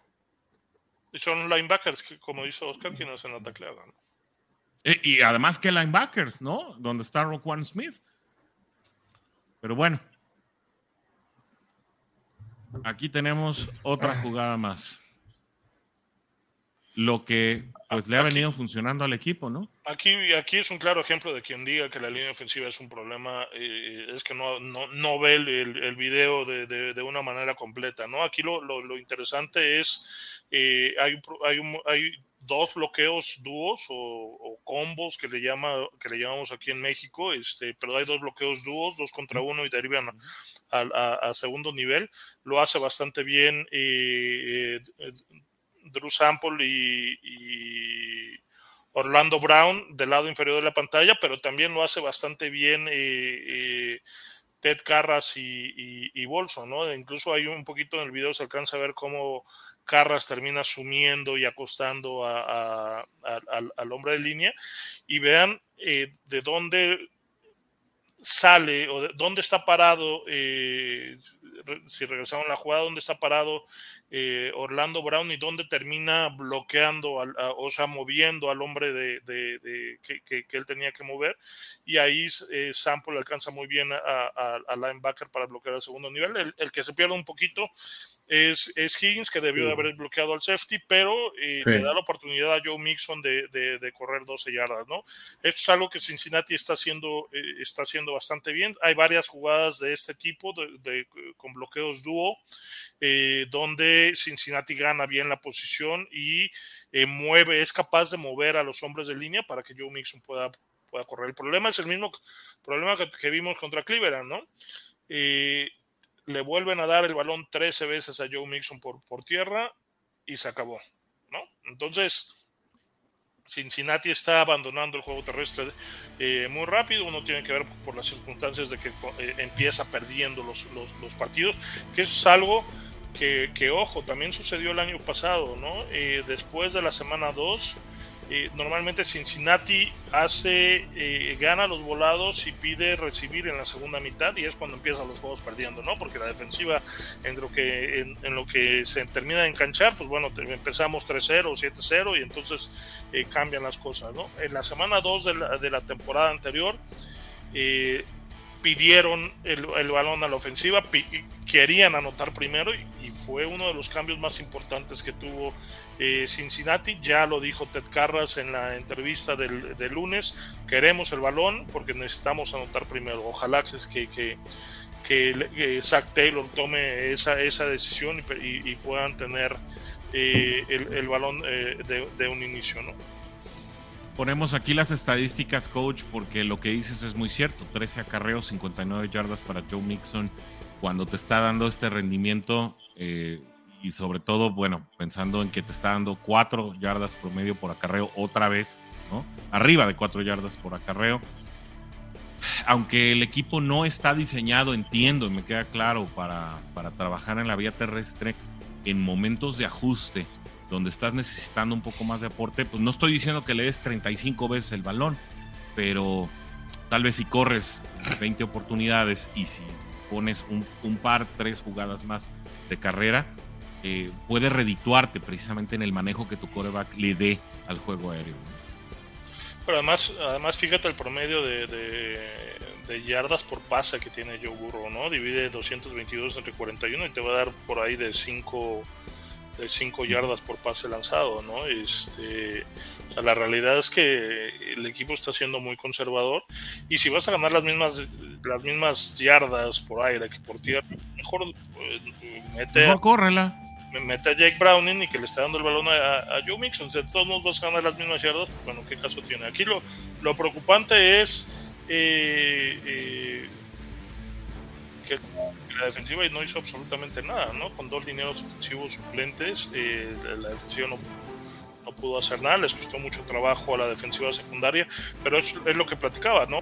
La situación de no jugar con una ventaja, pues hace que el esquema de juego sea muy diferente, y creo, desde mi punto de vista, y no sé si ustedes se acuerdan y ojalá me lo digan, que Logan Wilson falla terriblemente como espía de Lamar Jackson. No sé quién lo hizo el año pasado, si Trey Flowers o era una mezcla de Trey Flowers con Von Bell, pero se ve lentísimo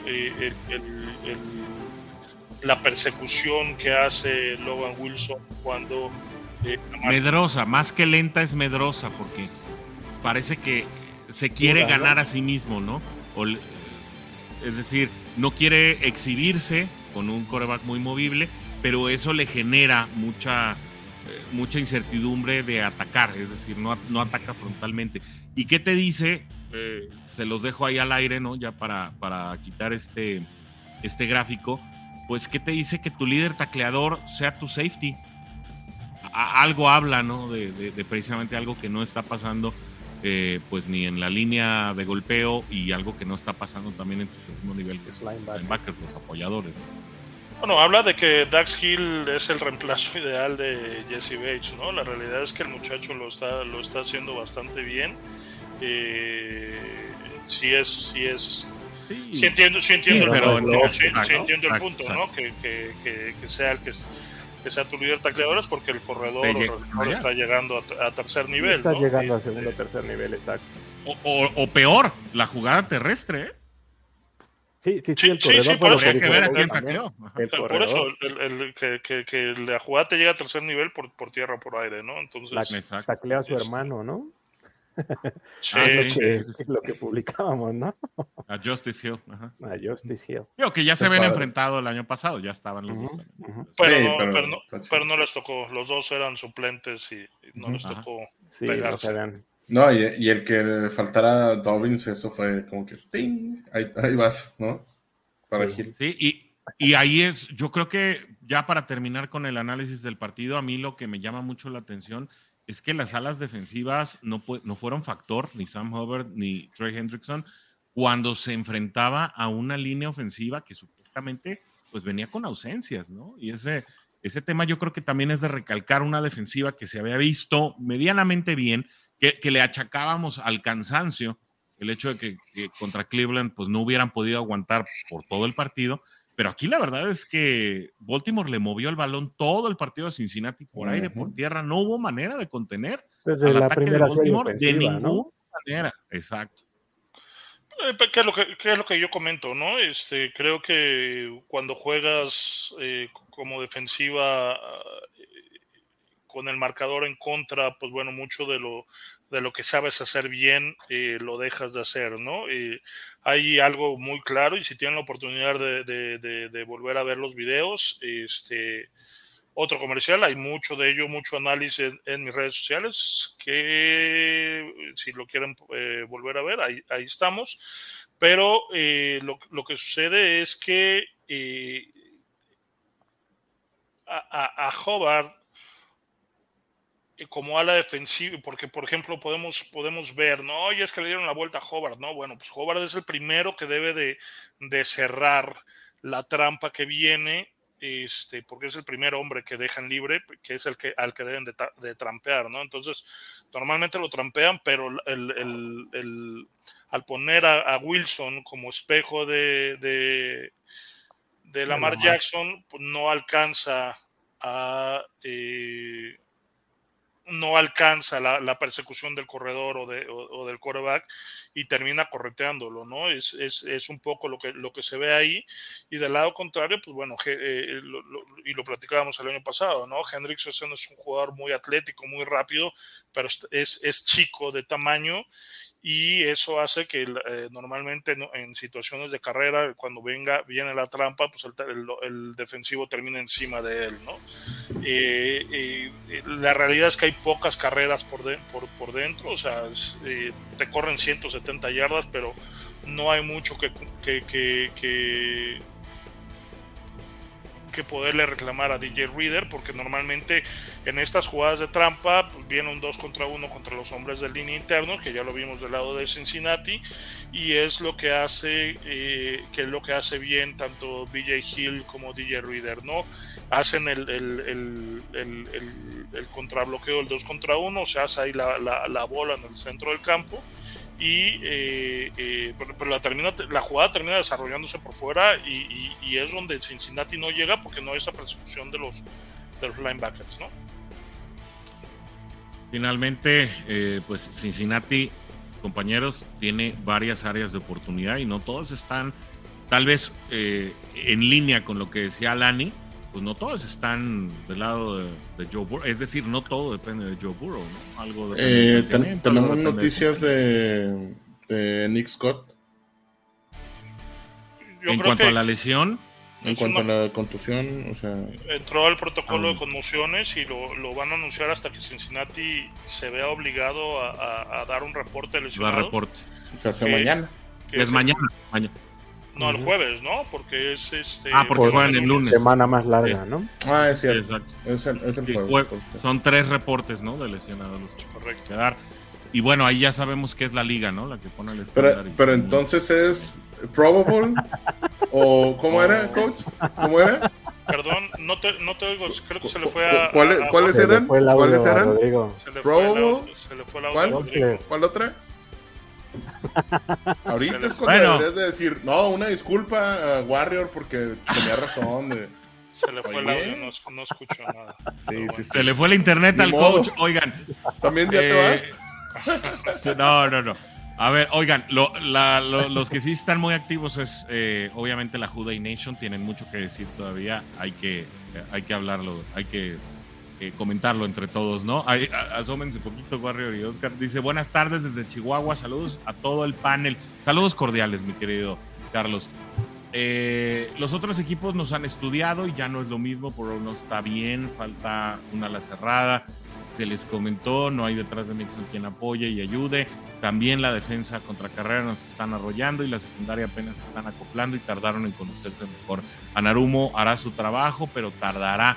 El problema es que no tuvieron pretemporada, agarrar ritmo y no creo que alcance, espero y me equivoque. Pues insisto, son interpretaciones que prácticamente todos vamos desarrollando de alguna manera y creo que hay puntos de coincidencia, hay puntos de disidencia y obviamente pues entre todos construimos, ¿no?, nuestra realidad.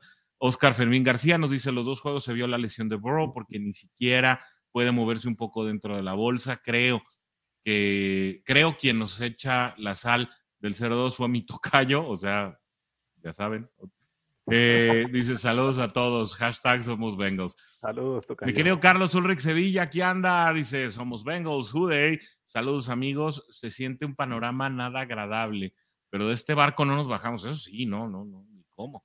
Agencia Digital ya está por aquí, dice Juday, saludos desde la Perla de Occidente, o que hay otra, no hay otra, mi querido.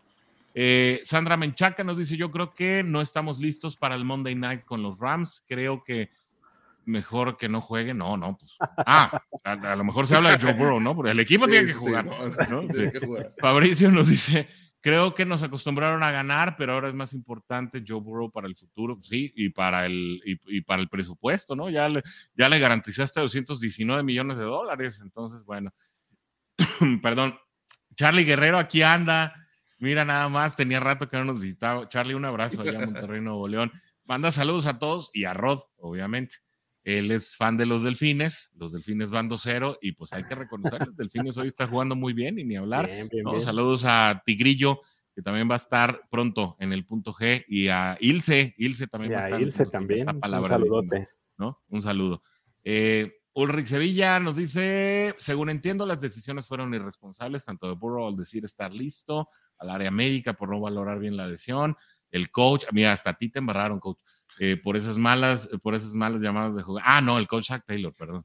Dice, por esas malas llamadas de jugada, que alguien me explique, pues eso es lo que estamos esperando también, ¿no? Charlie Guerrero, pues anda muy activo, ahora sí. El año pasado andaba muy callado, ¿no? Charlie Guerrero sí, andaba escondido bajo el agua, ahora sí está dando brincos de alegría, pero está bien. Al rato se recuperan, dicen, el 2025. Saludos, Charlie. Hillary Burrow, Rosanena Chase nos dice, ánimo, banda. Sí, el ánimo. Bienvenida. Que no muera. Charlie, ánimo. Los veo muy tristes. Estamos analíticos. Para nada. Aquí nos tomamos muy en serio el podcast, ya sabes, ¿no? Aquí no nos gusta el humor involuntario. Carlos Ulrich Sevilla nos dice, bien, dijeron que la división iba a estar peleada, pero no contábamos con estar abajo de ella. Bueno, sí, eso es cierto. Mira, mi amigo Rodrigo Santana aquí anda. Qué bueno que tú diste el tiempo, mi querido amigo Rod. Saludos y abrazo a todo el panel. Coincido con el coach. Browning jugando con la línea ofensiva y receptores titulares puede competir en caso de que Burrow pudiera regresar en algún punto. Aquí el tema con Browning, y lo vimos en training camp, pues es que no tiene la precisión de Joe Burrow, ¿no? O sea, de repente, así como te da un buen pase, que sí los puedes, de repente se los entrega, pero completitos al perímetro. Entonces, o sea, no crean que todo va a ser conectar y conectar. No todo depende del talento que tienen los receptores. También depende, pues, de la precisión que tienen en el brazo, que por algo no ha sido, pues, titular en otro equipo, ¿no? La realidad, digo, no pensemos que Browning va a ser como un mini Burrow o una sucursal de Joe Burrow, porque, pues, por algo está ahí como un quarterback que se proyectaba para Practice Squad y que por ineficiencia de Trevor Siemian termina como QB2. Esa es una situación que creo Cincinnati, y lo decía Joe Goodberry, voy a hacer una pequeña pausa, lo decía Joe Goodberry y lo dijo aquí con nosotros en Juday Nation en español en la pretemporada. Bengals hizo el mínimo necesario para cubrir las necesidades en corredor y a la cerrada, y además se le accidentó el tema de reemplazos para Burrow porque confiaron en Trevor Siemian, que bueno, al final fue un experimento que no funcionó, y caray, pues eso también te estropea un poco los planes que tienes, y es un tema que a lo mejor, bueno, he platicado medianamente con el coach, ¿no? Cuando tus presupuestos son un poquito cuentas alegres o son irresponsables, terminas enfrentándote a estas situaciones apretadas, como le sucedió con sobreestimar la línea ofensiva de 2020 y 2021, ¿no? Es decir, otra vez, administrativamente Zach Taylor sobreestima algunas situaciones y subestima algunas otras, y en ese justo balance se empiezan a perder las cosas. Agencia Digital nos dice, no sean negativos. No somos negativos. El equipo se vio mejor en este partido. Sí se vio mejor, pero no le alcanzó para ganar. Te puedes ver mejor cada partido, pero si no te alcanza para ganar, pues no te va a alcanzar. De nada funciona, ¿no? Te es más, el que viene se gana.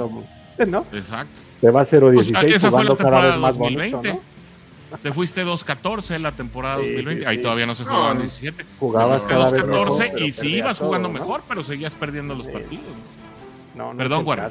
No, pero yo creo que la comparativa sería más como con Chargers, ¿no? O sea, de que sí juegan mejor, pero no sé, buscan alguna manera de perder el partido. Creativa. Ajá, creativa. Manera creativa de perder, lo dijiste tú ayer en el punto G. Ahí busqué en el punto G, ahí está Warrior. Warrior va a estar cada lunes poniendo la polémica en el punto G. Bueno, José Fernando Rodas Flores dice, hola, saludos desde Honduras, qué bueno que andas por acá. Nos encanta tener visitas internacionales. Claro que sí. Me gusta escucharlos, aunque soy fan de los Chiefs. Bueno, está bien. Aquí eres bien recibido. Aquí toda Latinoamérica es bien recibido. Carla Alonso Navarro desde Zapopan, querido panel. Paisana. Vecina. Aquí anda Steve Rogers, el Cap Bengalorian. Qué bueno que andas de vuelta. Hijo pródigo, el Cap Bengalorian. Qué bueno. Saludos. Agencia Digital nos pone ahí un emoji de trofeo. Ajá. Dice, go Bengals, go for the Super Bowl. ¿Qué más quisiéramos? Ahora se ve un poquito más lejos. Steve Rogers dice, con esa la nota, yo también me iría de vacaciones. Qué gacho. el meme que se me hace de muy mal gusto, obviamente otras fanbases nos pueden echar la burla que quieran, ¿no? Pero cuando nosotros mismos, ya sé que el mexicano se burla de sí mismo y todo, pero que dentro de los feudos de los Bengals se esté poniendo el meme este de Peter Parker, que como que no trae los lentes, se ve borroso Joe Burrow, y que cuando se los pone Andy Dalton, híjole, no sé, yo no sé, me voy a reservar el comentario. Dice Alani, qué bonito ver muchas personitas conectadas, sí, entre ellas tú, qué padre que estás por acá. Miguel nos dice que Carson Wentz, no, yo nunca traería a Carson Wentz, ¿no? Te rompe el vestidor. No, pero Carson Wentz, y aparte ese es dinero, ¿no? Es una lesión andando. No, y lo que te va a cobrar, ¿no?, por lesionarse. ¿No? Lo que te va a cobrar por lesionarse. Will Greer es pues ese es nuestro quarterback número 3. Ahorita es el de la Practice Squad. Charlie Guerrero. Charlie, en serio. No te creas. Kaepernick ahí está disponible. Saludos a Kaepernick. Adrián Macedo, ¿no? Dice, no conviene que juegue Burrow porque está Aaron Donald. ¿Para qué lo arriesgan? Ese es un punto que también se dice acá, ¿no? Ya para revivir escenas del Super Bowl anterior, pues ya para qué. Ángel Aguilar nos dice, Juday, aquí andamos en el barco como de costumbre. Saludos, mi querida Juday Nation en español, porque somos Bengals hasta la muerte, eso somos, ¿no? Carlos Aquino, ya para darle salida a todos los comentarios antes de despedirnos, dice, mire Warrior, Todos sabemos que Burrow tiene opinión sobre el equipo, pesa dentro del equipo y Zach lo deja hablar y decidir. Ahora, si este mismo equipo juega contra los acereros en la primera semana, que son muy sucios, lo lastima así de sencillo. Joe no estaba para jugar, ahora hay que pagar las consecuencias de decidir que jugara, hay que sentar a Burrow. Yo creo que ese sí es un consenso general, ¿no? Hay que sentar a Joe Burrow. Adrián Macedo nos dice, ¿por qué decir que fue la lesión? Vean a San Francisco con Purdy hasta dónde llegó. Es lo que les decía, no podemos ser un equipo contundente porque no hay coaching. Dime, Warren, perdón. Bueno, es que referente a lo de... al comentario... derecho de réplica. Sí, derecho de réplica. No deberías, pero bueno. Mire, ¿por qué? Warren. ¿No debería de tener derecho de réplica con Mire, Warren. ¿no? Mire, Warren. Es que, sí, me habló con mucho respeto. No, a ver, ponlo, es que ya no alcancé a leer. Lo querías leer. Todos sabemos que Burrow tiene opinión sobre el equipo, sí, pero si tiene esa opinión sobre el equipo, también debería tener la opinión sobre el play calling del equipo. O sea, si él opinó para meterse a jugar, pues también debería de opinar para las jugadas que quiere hacer. O sea, no puede ser, bueno, sí puedes opinar para meterte a jugar, pero no puedes opinar qué es lo que vas a jugar, pues no. O sea, pero Carlos se refiere a eso, ¿no? Que a lo mejor él opinó de más y dijo, déjame jugar y estamos pagando la consecuencia. Sí, ¿no? claro. Uh-huh. Y como bien dice, a lo mejor juegas un partido contra Steelers, ¿no? Que, pues digo, de repente pasan esas lesiones contra ellos, no sabemos por qué, pero así se da.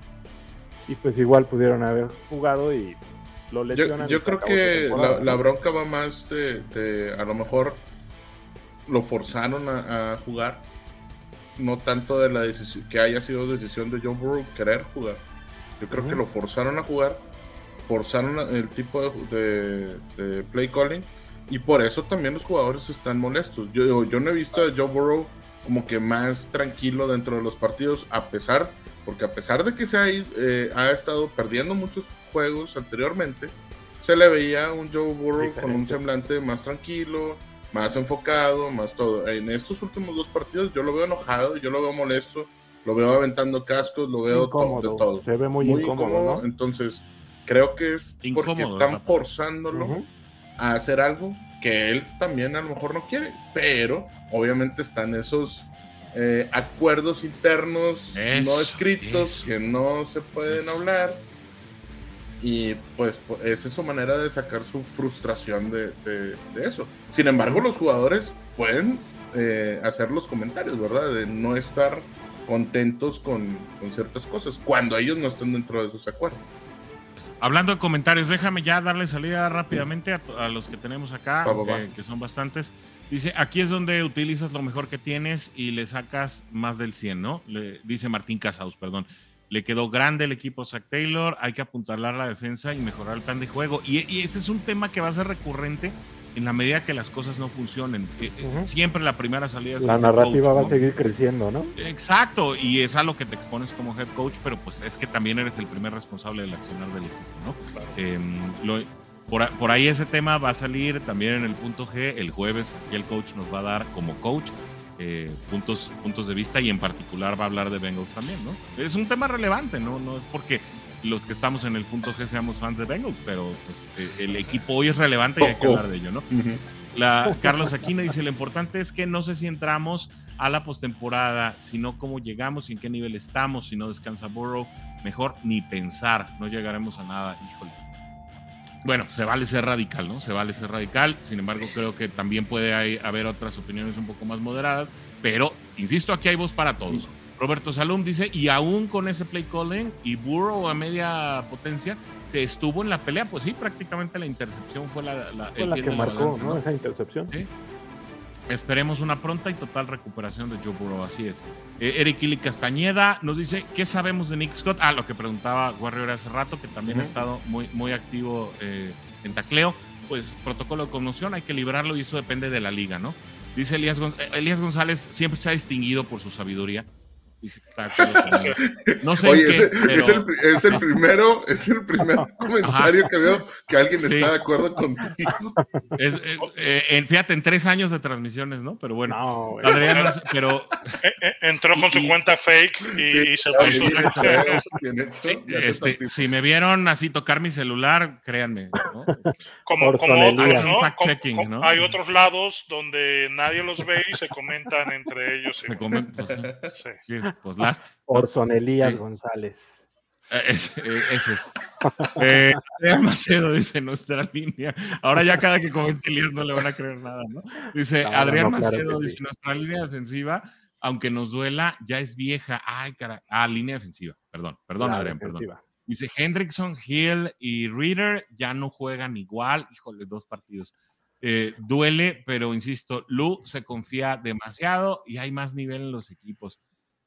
Ay, no estoy seguro que estoy de acuerdo, pero bueno, último comentario, dice ay, no es cierto, ya llegaron más. Dice Oscar Fermín García, es que aquí la gente sí comenta. Oscar Fermín García dice, ¿para cuándo se hará la tanda para la merch? Y este es el de acá, ¿verdad? También. Sí. Es la cuenta fake de Oscar. Sí.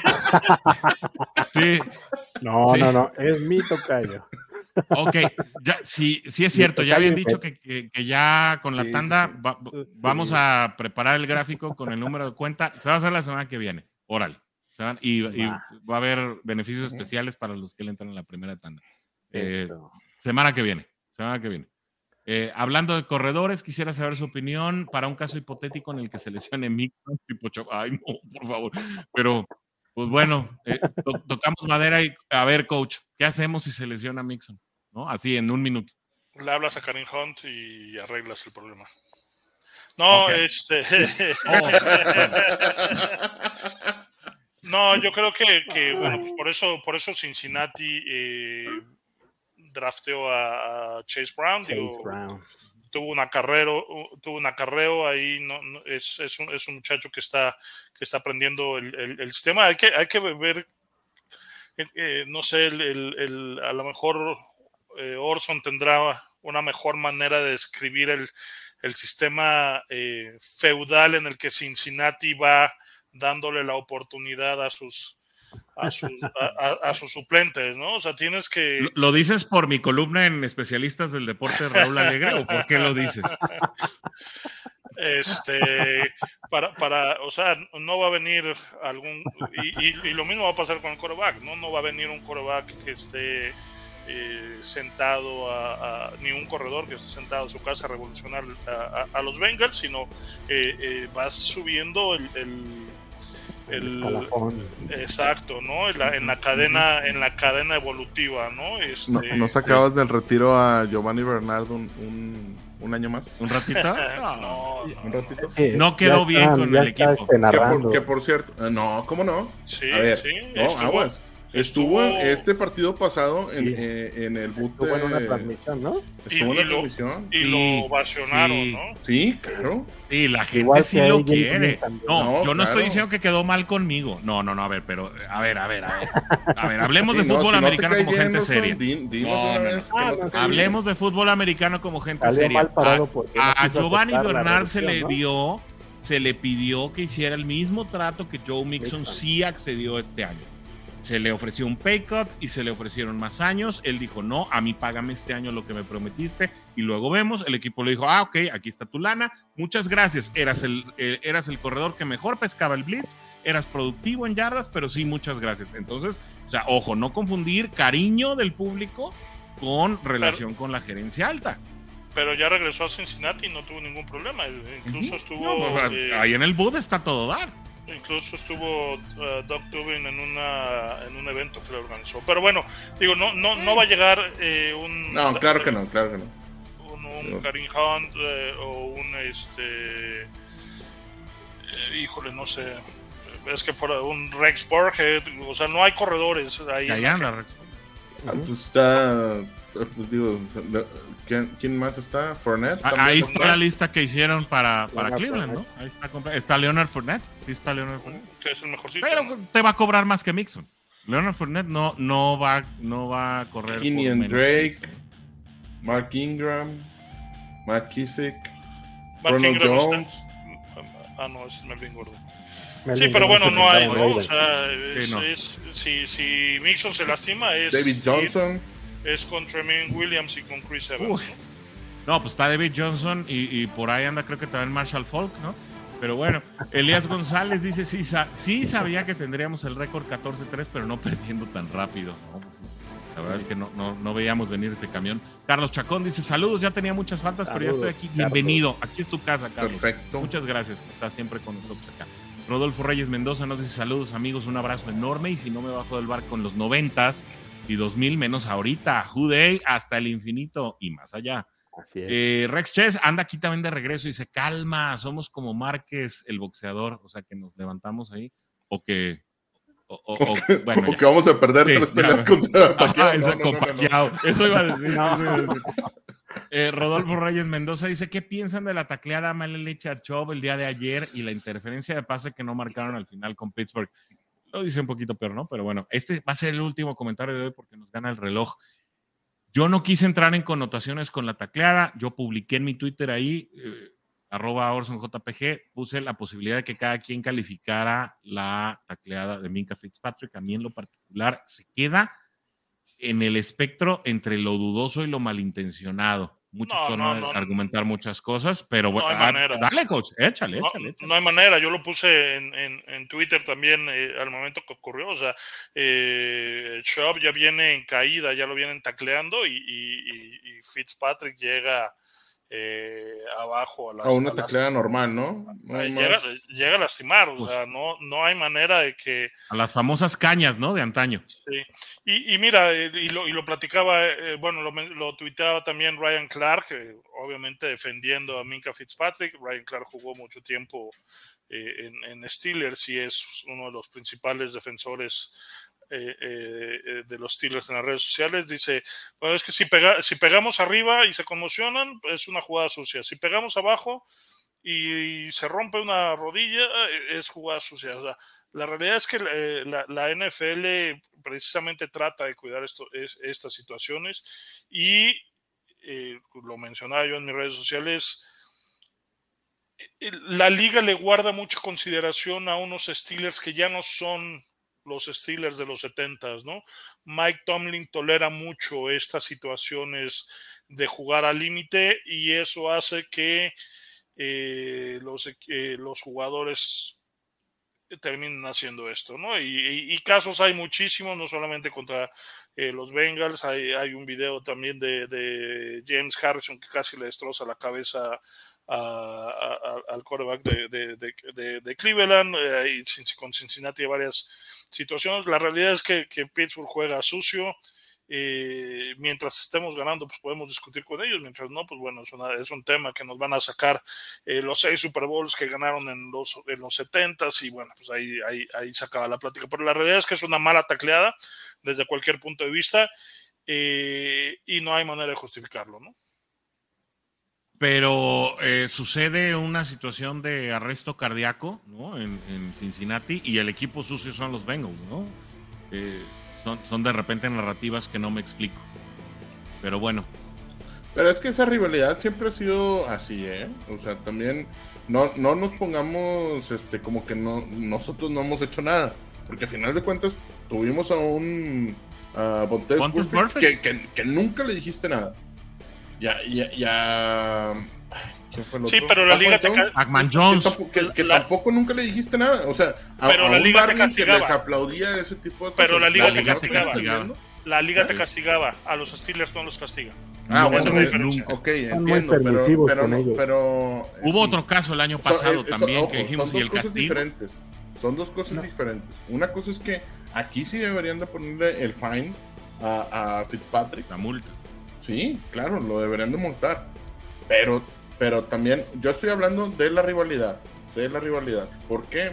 Porque ahorita lo mencionaste así como que luego nos echan los platos rotos a nosotros. Y no, pues digo, no es como que hayamos sido vaya, que no quebrábamos ningún plato, ¿verdad? O sea, sí pasaba. Fue una época, claro. Que no define al equipo de hoy, ¿eh? No. Sin embargo, consistentemente Pittsburgh sí ha sido pero que pregunta a Kevin Huber y su mandíbula. Ryan Shazier se lesiona solo. Sí, pero la época sigue estando Tomlin al frente. Exacto, la época de los Steelers es más larga. Pues sí, exactamente. ¿no? Sí, échale, pues son 4 o 5 años más. Después de la época que tuvimos. Ok, Marvin Lewis fue tibio. Marvin Lewis fue tibio con Vontaze Burfict y Pac-Man Jones. De acuerdo. Claro. Pero hoy Bengals es un equipo muy disciplinado y le siguen cargando los muertitos de hace 5 o 10 años. No, claro, Orson, pero a ver, tenemos que entender que eso ya cambió.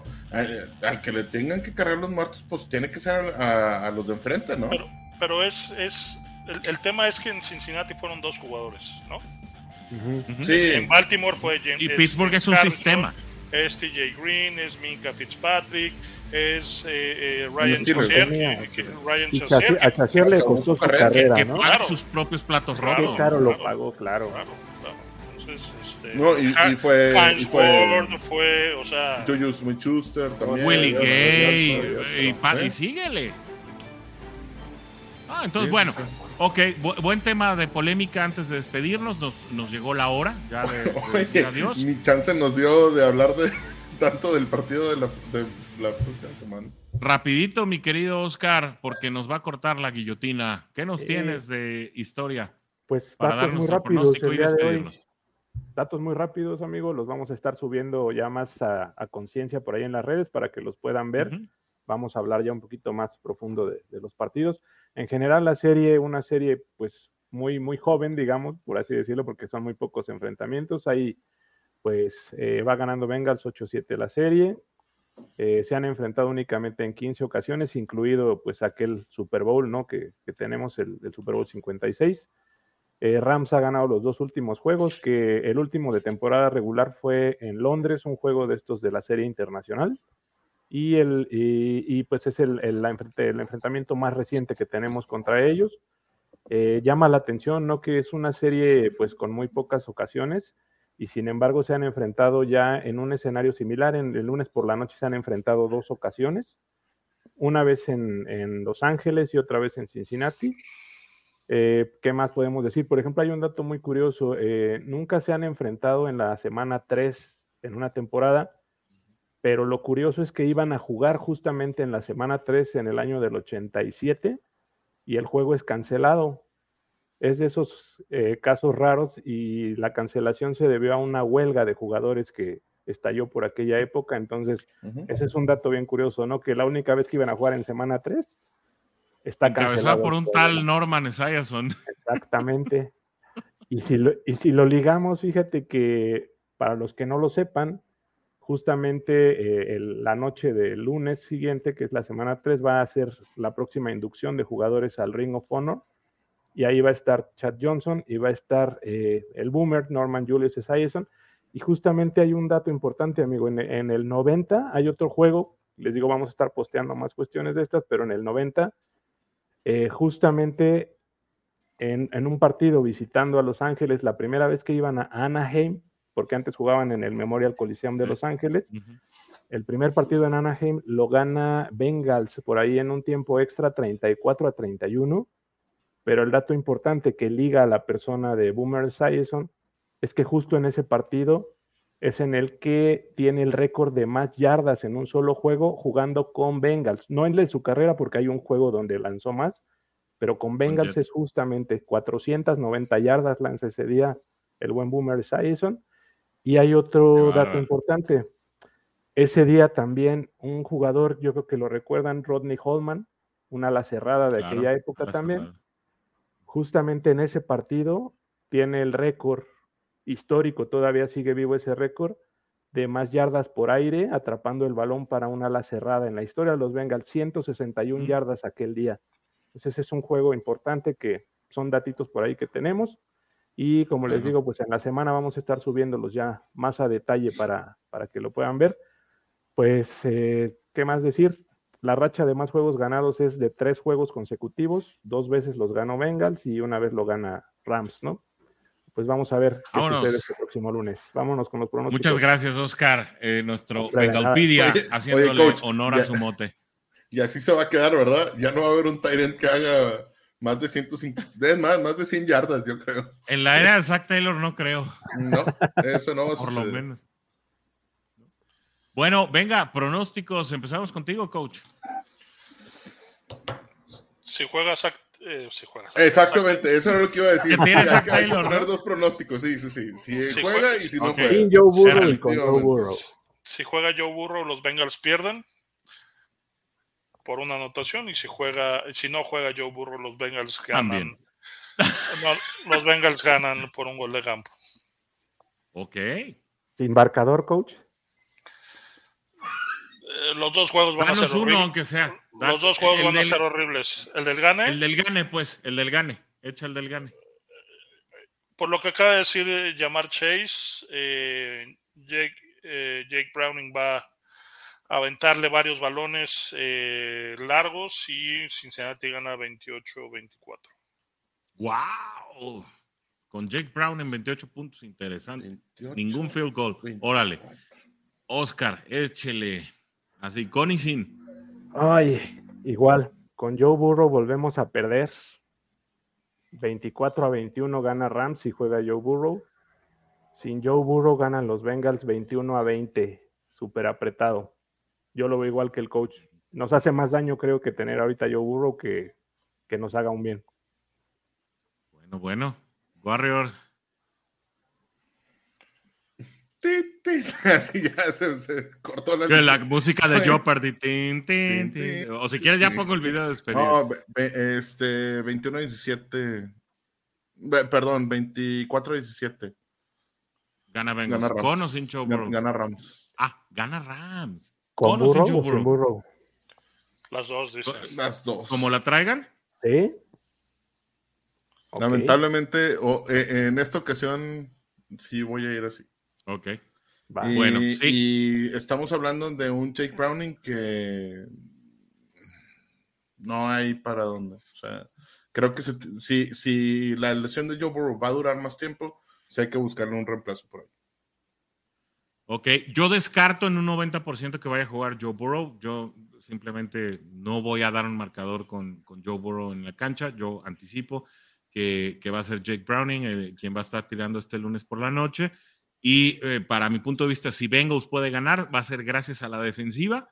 Y pues Bengals se alzaría con un 16-13 en el más optimista de los escenarios. Eso es como lo vemos nosotros desde acá. Así que bueno, estamos llegando a las 2 horas de programa, como nos gusta.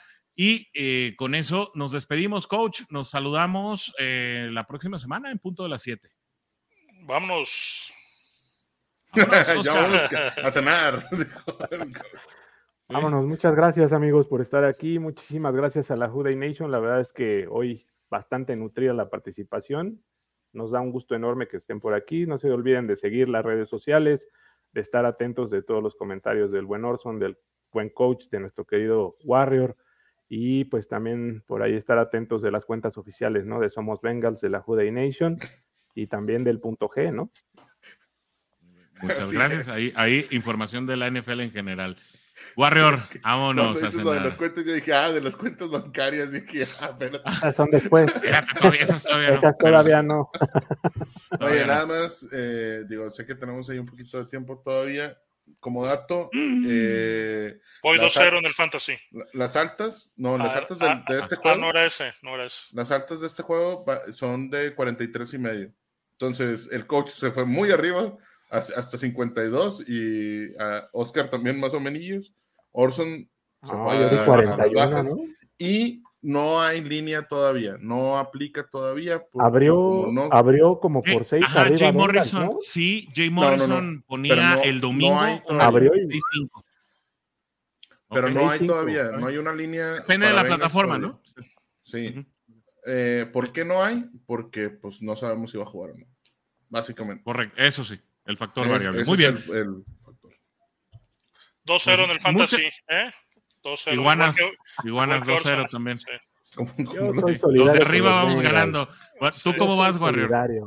Yo no sé. Porque ya sabemos que Oscar va igual que Beto. Yo, como venga, al 0-2. Él va con el equipo. A Warrior le plancharon su traje esta semana y perdió. 1-1 Warrior. 1-1. A 1-1 Warrior. 1-1 contra los Panches. Pues mira, estamos como la división, 2 con 2-0, otro con 1-1 y otro con 0-2. Eso te pasa por haberme robado a Christian McCaffrey. Sí. En el Pick'em sí vamos ganando, amigos, ahí sí. En el Pick'em va ganando Oscar. En el que importa, dice. Bueno, oigan, que sí vale, vamos ganando. Para él. Sí. Muchísimas gracias por el placer de su compañía. Esperemos saludarnos el próximo martes a las 7 de la tarde con mejores noticias. Ese martes aquí pues estaremos saludándonos como nos gusta, con nuestro tradicional grito de guerra, nuestro gran ¡Jude! Sí, ¿verdad? Gracias por acompañarnos en el programa de hoy. No olvides sintonizarnos el próximo martes a las 7 de la tarde.